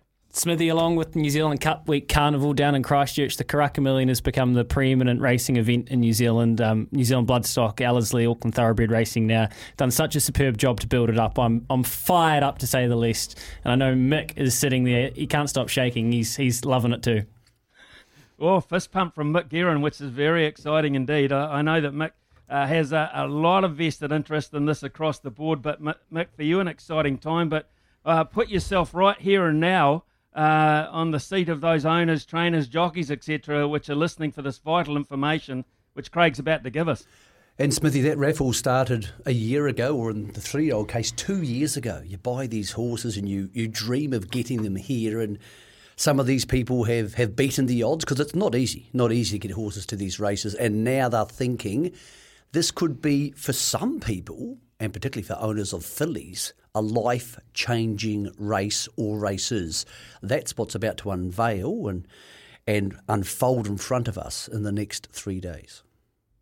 Okay, well, let's get to it. Welcome in this morning, our most important bloke. He's got the information, Craig Baker, who's the GM of racing at Auckland Thoroughbred Racing. Craig, let's get straight into it, shall we, with perhaps the 2-year-old $1 million race to begin with. A great event. Of course, it's been dominated, as we all know, by Te Akau over the last 5 years in particular. But let's find out how all the owners, trainers, etc. have fared in the draw. You've got the information for us. Thank you. Yeah, thanks, Ian. So in the Doubletree by Hilton Karaka Million 2-year-old, number 1 Fellini's drawn 6, number 2 Mascarinto's drawn 4, number 3 Sacred Satono drawn 1, number 4 Time Rulers drawn 9, number 5, Lord Cosmos, is drawn 14. Number 6, Dynastic, is drawn 5. Number 7, Alabama Gold, is drawn 15. Number 8, Gibraltar Rising, is drawn 10. Number 9, Wolverine, has drawn 13. Number 10, Pacific Dragon, has drawn 12. Number 11, Grayson Gray, is drawn 3. Number 12, Gwen Stefani, has drawn 8. Number 13, This Is Dramatic, has drawn 11. Number 14, Timeless, is drawn 2. And number 15, Time Flies, the first ballot, so we'll need a scratching to make the field, has drawn 7. Okay, Craig Baker, we're with the announcement of that particular race, the draw there. And the first thing that comes to mind for me, Louis Herman Watt, Wolverine at 13. Wolverine draws out, Craig. Spicy. That gives a little bit of interest. I know for connections, Australian Bloodstock, Royden Burgesson, who we'll hear from later, they would have been wishing to draw in. But seeing Dynastic draw 6 and Wolverine draw 13, or 5 for Dynastic, 5 for Dynastic, apologies there. Wolverine 13, that's really interesting. The other one, Mick, Pacific Dragon drawn alongside Wolverine 12. It'd be interesting to see if Leith wants cover from 13 and if McNabb goes forward on Pacific Dragon. Well, the key factor is, of the horses at the top of the market, so there was around 6 of them, 2 of them, the non-Te Akau horses, have drawn wide, Wolverine and Pacific Dragon. They have not been aided by the draws. There's a long way between them and the rails now. We sort of thought this was the year Te Akau, who have won the last 5 Karaka Millions, would be beatable, but their horses, who they think can win the race, key ones, Fellini 6, perfect, Dynastic 5, absolutely perfect, Grayson Gray, barrier 3, I'm going to say it again, perfect. If there was maybe a $2.50 chance Te Akau were going to win the Karaka Million again before the barrier draw, that would now be odds on. Interesting for me, fellas. Can I just take you back to last year? The influence of the draw on the race last year, from memory, on the Bubbles, who went on to win the 2-year-old event, drew 14, the outside, or very close to it. Yeah, bit of a bulletproof 2-year-old. I remember Jamie saying at the time he would just come on and he'd kind of declared himself as their number one chance. I think for Te Akau this time they might have a pretty even bunch of 2-year-olds. Wolverine, I think, deservedly heads the market or did in futures. Will the barriers change that? I'm not too sure, Smithy, but... Yeah, it certainly will. Yeah. I would say there'll be a huge push now for Dynastic. He will go close to running favourite. I know that sounds crazy, but he will. There'll be a lot of money for Grayson Gray. People love low barriers. And I would say Wolverine, I'll be stunned if you're not shopping north of $4 on Saturday afternoon. Saturday early evening. The race goes at 6:29. Okay, well, let's go because I'm sure down at the TAB they're already running around doing things and also eagerly awaiting the draw for the 3-year-old, the second of the $1 million races. So, Craig, can you please put us out of our misery, those with a vested interest in that, and hope for the best all round? Okay, so the barrier draw for the Cracker Million 3-year-old classic, number 1 on the bubbles, current favourite, drawn 9, Tutu Kaka 6, Sophisticado 19, number 4 Whiskey 7, number 5 Titoki 14, number 6 Turn the Ace 3, number 7 Drum Major 8, number 8 The Stony One 4, number 9, Rein It In 15, number 10, Leading Man 13, number 11, The Landing 18, number 12, Yes We Can 16, number 13, Achieve 20, number 14, Carmen Line 17, number 15, Miss Ella 1, number 16, Pin Me Up 10, number 17, 722, number 18, Verona 5, and number 19, River Plate, Ballot 1, 12, and number 20, Buccielli, Ballot 2, 11. Okay, thanks very much to Craig Baker there. That's the announcement of the 3-year-old. So, like we did with the 2-year-old, quick analysis first of all from you, Mick, this time round. Yeah, thanks, Smithy. On the bubbles, pretty well placed. Barrier 9, he's a horse they would like to see 2 or 3 pairs back on the outside, and that gives Opie Botson the option to head forward. Key factor number 1, Miss Ella. Very impressive maiden winner last time. She's going to settle handy to the speed from here. The She will absolutely come in the market. And the second favourite pre-draw, Smithy, No Joy for Carmen Line. Barrier 17 will start from barrier 15 and will be a significant drifter in the market. Yeah, Mick, you bang on there. Carmen Line got back at Ellerslie last start, didn't she, and just struggled to... She got home and they found mucus in her trachea on that occasion. So maybe an excuse, but barrier 15, where you'd say she'll be probably 2-3 pairs behind on the bubbles. Miss Ella's the interesting draw. 1, can jump, and we saw her put her away a pretty moderate field, to be fair, last start, but can gallop. So depending there... All these races are pace dependent, right? Well, and also that's late in the day. It's the last race of the day. So barrier 1 often isn't as big an advantage last in the day as it is first in the day. The other big loser, Louis, is the horse that backed him from 61 to 12 pre-draw. The fans of Sophisticado not getting what they want. He's got barrier 19 to start from 17. Okay, could I just, fellas, just for those people that might have tuned in just a wee bit late, can we, Craig, could I ask you to read them both out again, please, just for those people that might just have missed it or might have missed the odd one as you read them out. If you could go through both the 2- and 3-year-old race again for us with those barrier draws, that would be fantastic, please. No worries, Ian. So the 2-year-old race, we've got number 1, Fellini, at drawn 6, number 2, Mascarinto 4, number 3, Sacred Satano 1, number 4, Time Ruler 9, number 5, Lord Cosmos 14, number 6, Dynastic 5, number 7, Alabama Gold 15, number 8, Gibraltar Rising 10, number 9, Wolverine 13, number 10, Pacific Dragon 12, number 11, Grayson Gray 3, number 12, Gwen Stefani 8, number 13, Dis is Dramatic 11, number 14, Timeless 2, and the first ballot, number 15, Time Flies 7.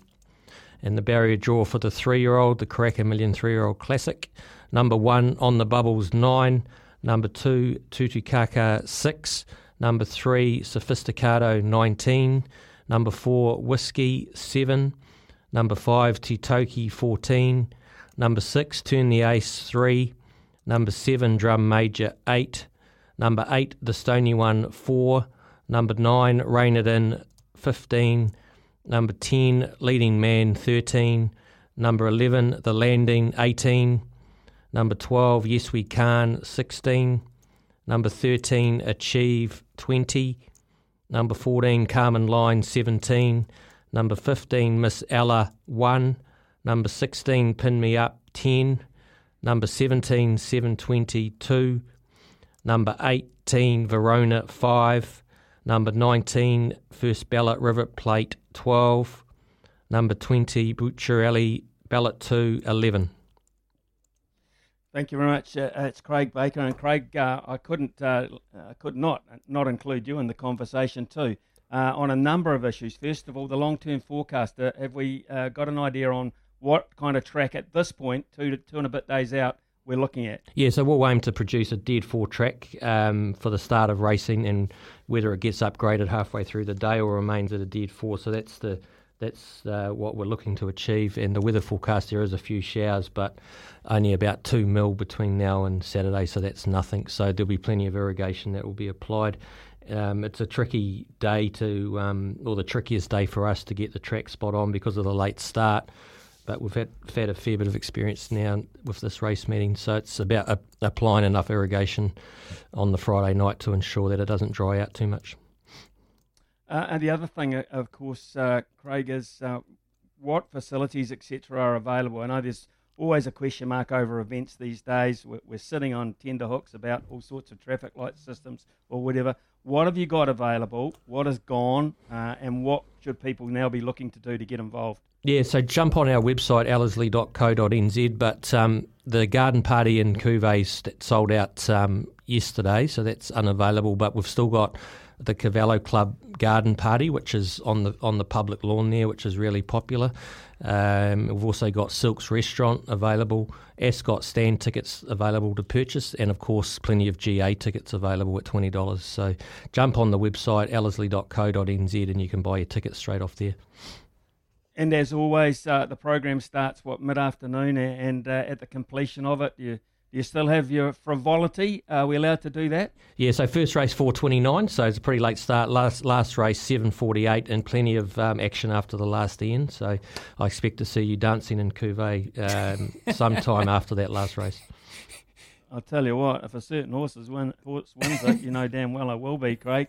But here, and we should give you the opportunity too. Winners and losers on the draw, in your opinion. Oh, in the 2-year-old race, Mick touched on it, but obviously Wolverine and Pacific Dragon makes it tough from out there. But we have seen horses win from wide gates in this 2-year-old race, but certainly the winners would be Dynastic with Opie. I can just see him lobbing into the 1-1. Which he's done a few times previously to win this race. Mascarinto, who I've got a bit of time for, has been sort of hampered by bad draws. He draws well in 4. Fellini in 6, and Sacred Satono, drawn 1's got speed, so I could sort of see that being in the trail potentially, and also Grayson Gray might be the leader from 3. In the 3-year-old race on the bubbles, it's a bit sticky, to be honest. Barrier 9 can get Opie might have to make a decision from there. Probably would have preferred to draw in a little bit. Sophisticato, that's a horror draw for that horse, especially with a little bit of doubt that it'll get the run out of Strong Mile. Titoki hasn't fared well at the barrier with 14. That'll have to go back, I would imagine. The draws have opened it up a fair bit. And Carmen Line, who's second favourite, drawn 17. That's not good either. Craig Baker with us there, folks, and all the details, of course, of that draw will be made available to you, but more discussion on it. We've got another 40 minutes or so to mull it over with Craig, with Louis, and with Mick Guerin. It's a midweek edition of the Mail Run, and we're going to also introduce a couple of trainers in Royden Burgesson.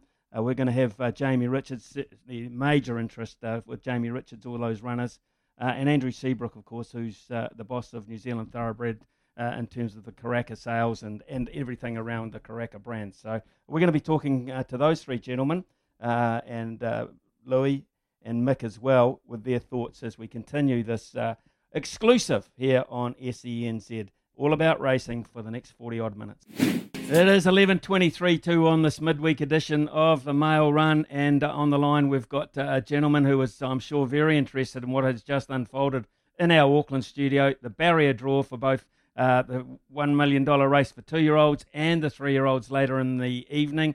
It's good morning to Jamie Richards. Jamie, thanks so much for joining us. So many horses you've got in line in these two races, but first of all, just on a personal note, this could be your last carnival for quite some time. Exciting news moving overseas.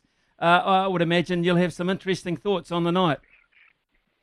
For sure, Smithy. Yeah. Good morning, boys. It's going to be a good night. As long as we can get a couple of winners, I'm sure everybody will be happy. Hey, yeah, it will be, and you've had dominance so far, Louis. All over to you, man. No, yeah, that's right. I was just going to say, well, you know how to make the most of the night, Jamie, and do your little two-step in the party room afterwards. Why don't we start with the main event, mate? The 2-year-old. It's a race you cherish. Dynastic. When you heard that number pulled, how did it make you feel? What was your immediate reaction? Yeah, good, spot on. Exactly where it needs to be. Gives OP options, and hopefully he's going to be a little bit closer to the fence than he was on debut. Jamie, it gets to the pointy end of the season for these 2-year-olds now. When you look at their coats and how they're feeling, how they've advanced, all those little tiny things that we can't see, who are the 1 or 2 horses who would appear to be in the zone for this race this week? I think Dynastic is certainly one of those. I will ride on him myself this morning. He feels good. He seems to have come through his gallop at Ellerslie well on Monday. I think there's just a little bit of timing about Fellini as well. Got a similar sort of profile to some of our previous winners coming through the race that he won. Now he's not a big, strong, strapping, outstanding looking horse or anything like that. He's a fairly cheap sort of buy by the boss at the sale, but he is all heart and courage and seems to front up and get the job done. Jamie, just before we get back to your other ones, I know Wolverine, probably you would have been listening out for that drawing out 13. Just on this filly, how much respect have you had for the record she's put together, and hearing her draw out make you a little bit more comfortable? The dominant filly of the season so far, no doubt about that. She's been brilliant. She's going to need luck and running from 13, but we have won it from the outside a couple of times with on the bubbles last year, and Probabeel, a couple of seasons before that. So that is underlines the quality of what you need to, the horse that you need to be able to win from those outside barriers, and she's certainly putting together a good record. So, it does, I guess it does favour us a little bit, but luck and running, if she's through deep with a bit of cover, I wouldn't be too concerned. Okay, Jamie, you mentioned On the Bubbles. Won this race last year into the 3-year-old race as a dominant favourite, and everything looks to be stacking up well, except one thing. And I don't want to overstate it, but I want to get your thoughts. Trialled last week at Matamata, trialled very average. He can do that in track work. Where has he been at since? And how confident are you can get the best version of On the Bubbles to Ellerslie at 7:48 on Saturday night? Yeah, as you say, Mick, was a disappointing trial, but it wouldn't be the first time he's been a bit of a laid out there on the course proper here at Matamata before. And he can do that in some of his track work sometimes as well, but his work on Saturday was good, his work on Tuesday was better. He looked like he's right back in the zone from where I was watching, and Opie gave him the big thumbs up on the way back in as well. So, I think he's back where he needs to be, but obviously for the punters and the like out there, the trial was disappointing, but for me, no concerns at all with the way the week's gone.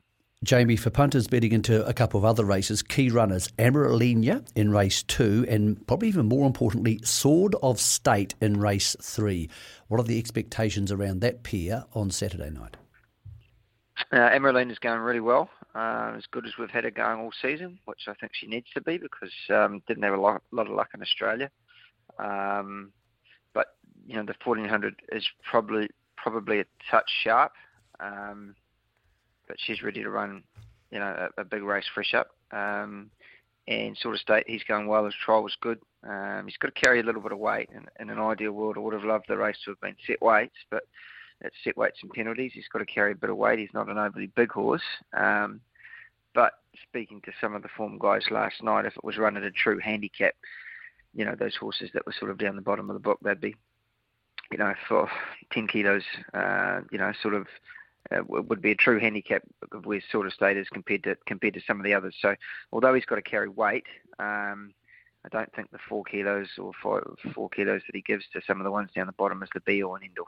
Jamie, just one last one for me, mate. I always love asking Team Tiako this on Karaka Million night because you usually have a strong hand and there's easy to overlook one. Is there a smoky or something that we might not have spoken about that you're actually expecting to go well and either surprise or run a really good race into a placing or a drum? Yeah, the big smoky on Saturday night is Marcus Aurelius in the Concord.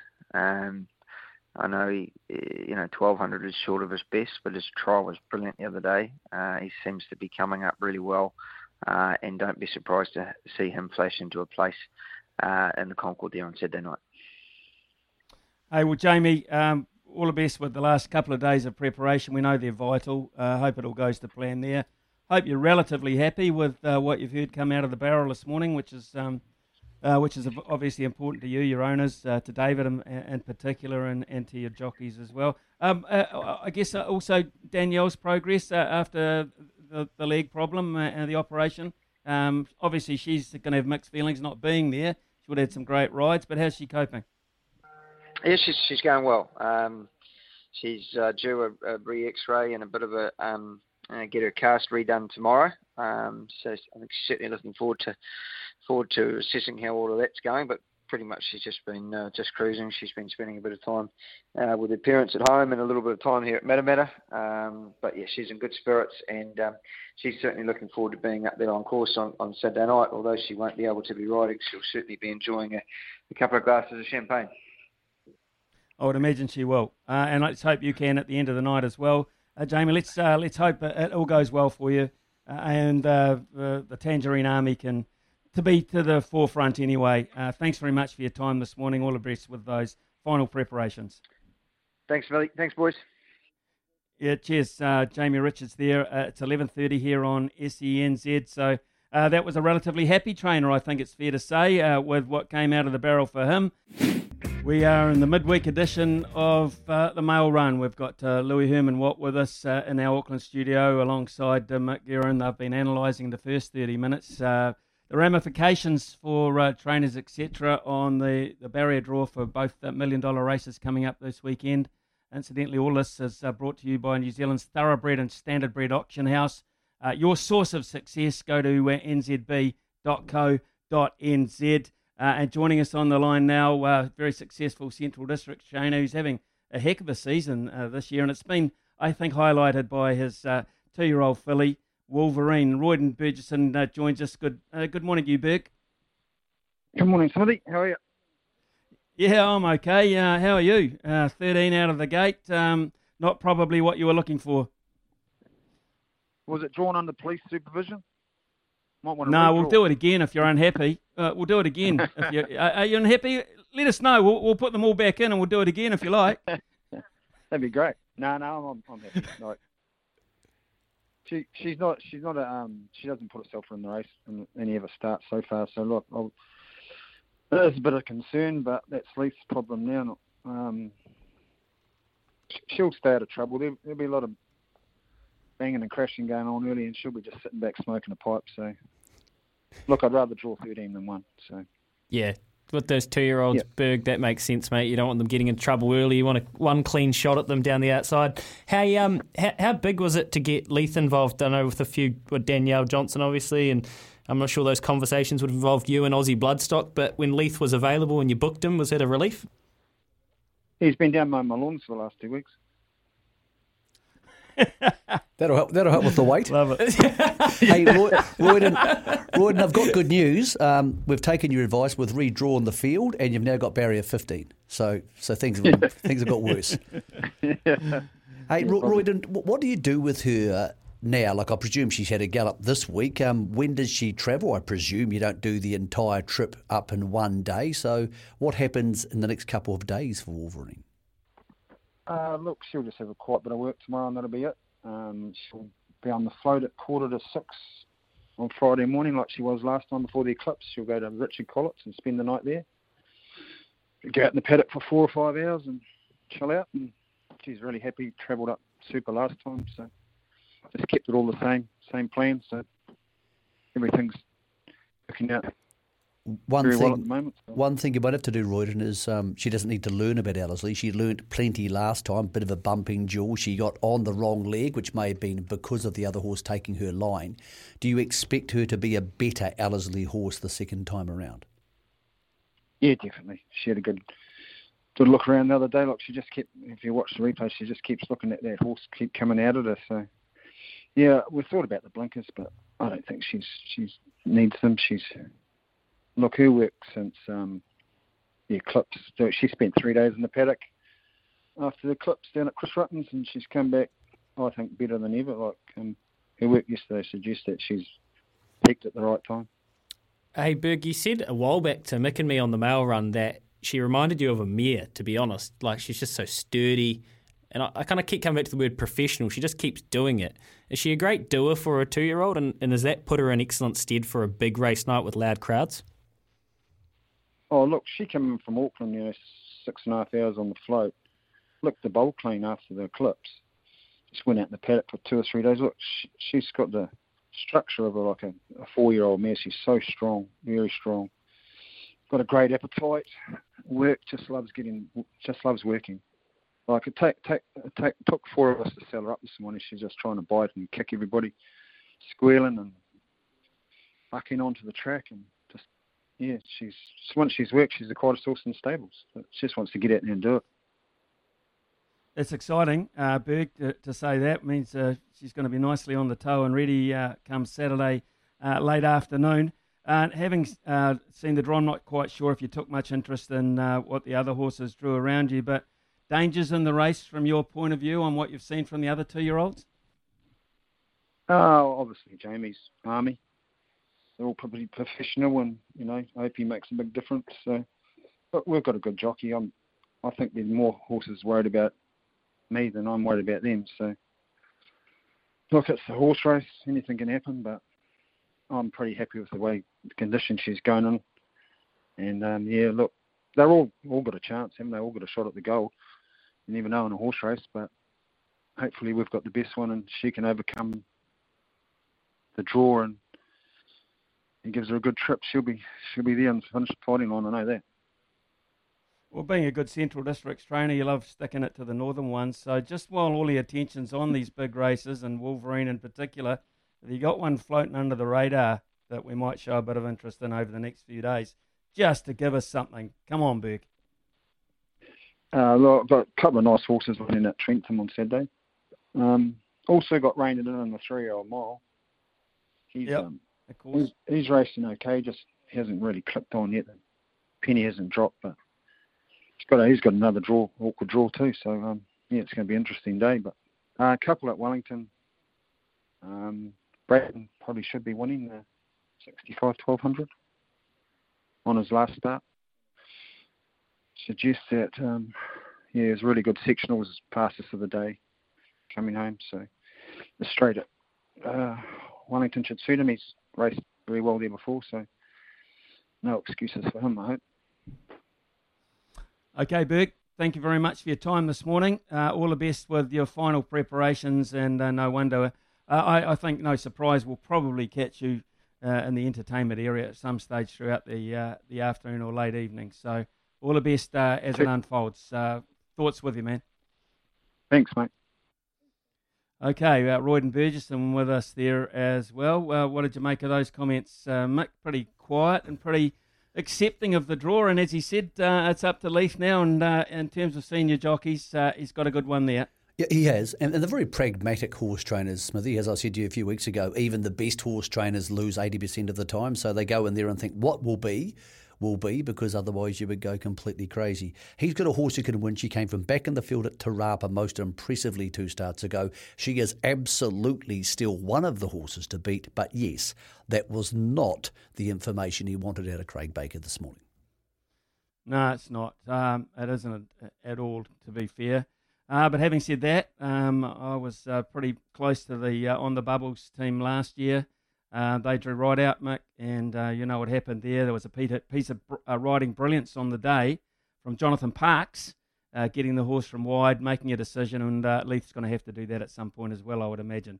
And he's well equipped to do that. Knows the track well, knows big races well. And was it not him, Louis, who won the 3-year-old last year on Aegon? Yeah, Clinical Ride as well. Clinical Ride. Hey, Smithy, just before I know we're going to shoot off to get to Seabrook on the other side with NZB.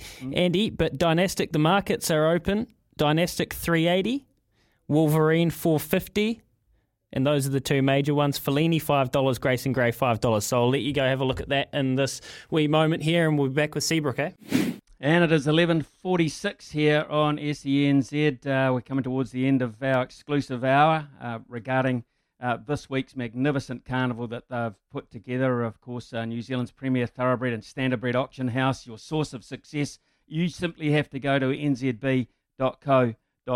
And I'm really pleased to say on the line we've got their managing director, Andrew Seabrook, who joins us. First of all, Andrew, welcome to the show. Congratulations on putting together another great event. Everyone looking forward to it. Slight difference this year, of course. It's a little bit more removed from the sales itself.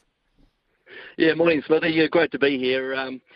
Completely different this year, of course, and a lot less stress too, to be honest. Of course, we always sell at Karaka the day after the Karaka Million, and that selling goes for a week or so. But because of COVID and various other things, we've put the sales off this year till March. So this is the first time ever that the sales haven't followed the big night at Ellerslie.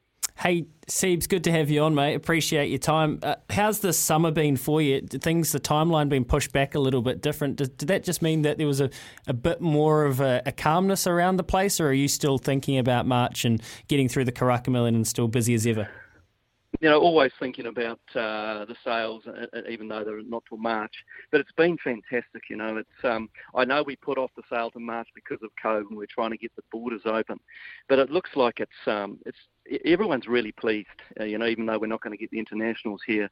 It's given everyone an opportunity to have a bit of a break. It's a busy time. We've got the Ready to Run sale into Christmas and entertaining people from around the place, and yearling parades going on. The breeding season's still happening. So it's been good, and the buyers and the vendors and the vets seem to be happy that they've been given this bit of a reprieve. And of course, the horses have been able to stay out in the paddock sort of 6 weeks longer, so that's always going to suit the Kiwi breds to have a bit more time in the paddock. And I think the March sale is going to work out really well. Morning, Andrew. Do you think that may be the way heading forward? If all the borders were open and we had no COVID travelling restrictions this time next year, when do you think the decision is made whether we become a March sales industry, or would you like to see it return to the back end of January? We'll be having a good look at the sales this year, Michael, and I honestly, if it goes well in March, we'd be very silly not to think about moving the sales there full time. We'd have to make that decision pretty quickly. We'd have to talk to Magic Millions and Inglis's in Australia, because of course it is quite tight in the March sales period. I'd imagine that one of them could move forward into late January, so to speak. But the feedback I'm getting from vendors and buyers is that, hey, March might be the way to go. So we'll sit down after the sale, talk to buyers and vendors, and come up with a plan. And if all goes well, I don't see why we couldn't move them permanently in the future.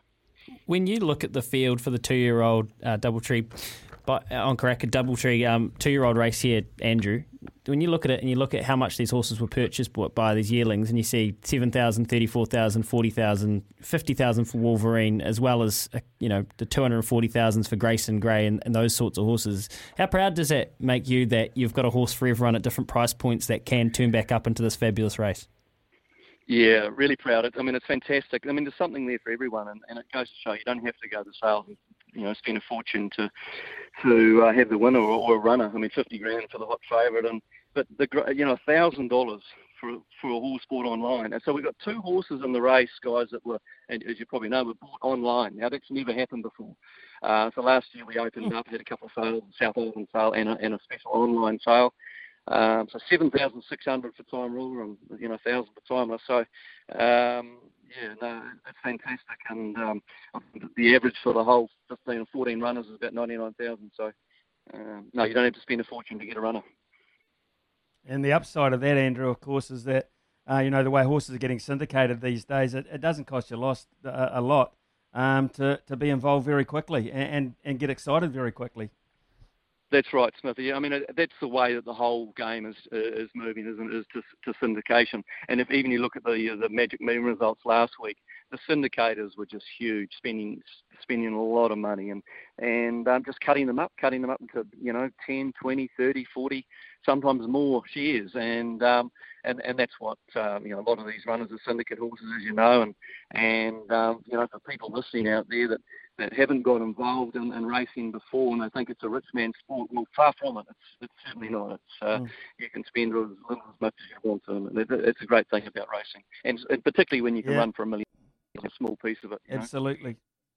We play an ad on the show, and Brendan McCullum says beats the hell out of scoring a Test 100, winning a winning racehorse. So I think that pretty well sums it up from our point of view, Andrew. A big weekend for you. I hope it all goes well. And then, of course, the sales following that. We'll be in touch before then, and hopefully we can bring a broadcast team out to those sales and do some stuff live from there. So look forward to that opportunity. In the meantime, hope it goes well for you this weekend.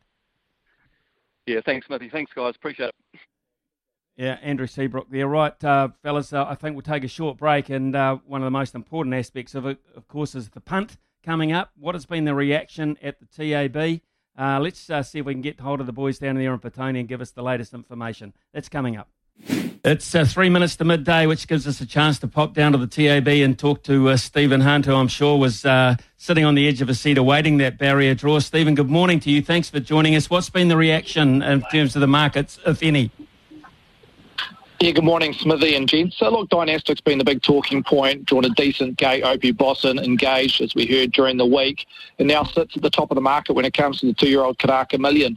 $3.80 we posted literally 15, 20 minutes ago. It's already been firmed into $3.50, and it's on the back of some what we'd call smart money around Dynastic to get its price into $3.50. So he looks set to start the fave when it comes to one of the two features on Saturday evening. Wolverine, who's drawn barrier 13, $3.40 all in betting, out to $4.50 when it comes to final field. Fellini, Grayson Gray, a couple of stablemates there in that third line at $5.50. Pacific Dragon, also a sticky gate, 7 out to 9 in terms of all in betting v final field. And Time Flies, look, needs to get a scratching to make the field, but as it stands right now, that's where our biggest liability is when it comes to all in betting. Time Flies currently $12. Stephen, with the money already coming for Dynastic, do we expect Wolverine's price to potentially drift? I know that sounds ridiculous because she's unbeaten. She's got a strong SP, Mick, as you well know, that tends to hold the price firm on particular race day. Look, I wouldn't necessarily say that Wolverine's price may drift on the warm-supported Dynastic. It might be that middle market, the likes of Sacred Satana, Alhambra Gold, Mascarinto, etc. So you may see some really nice prices if you want to spec outside the top 5 or 6 in terms of drifters. But Wolverine, look, she's a winning result in all-in betting, and she may be one horse that, even from a wide gate barrier 13, she may be hard to lay, potentially running for the tab on Saturday. Stephen Hunt, thank you very much. I know you got plenty to do this afternoon, racing, of course, as well in New Zealand and Australia. So thanks for your time this morning. Just gives us a bit of an opportunity, Louis, for you to round us off going into the Staffy. Smithy, I'll throw back to you, mate. But for me, when I was trying to work this race out yesterday before the draw, I just kept coming back to Wolverine seems to be the most professional 2-year-old, what we've got. Exposed form, I thought she was going to be the one to beat. She just looks like she's full of talent, and maybe we've got her at peak. Royden's got her peaking at the right time. 13 changes it. I'm not surprised Dynastic's going to start favourite. I want to back them both. I'm going to fence it. I don't know. Good luck to you. Thanks very much, fellas. It's been fun. And racing, of course, very much a part of the station, and great to support the industry on one of their big weeks and their big evenings.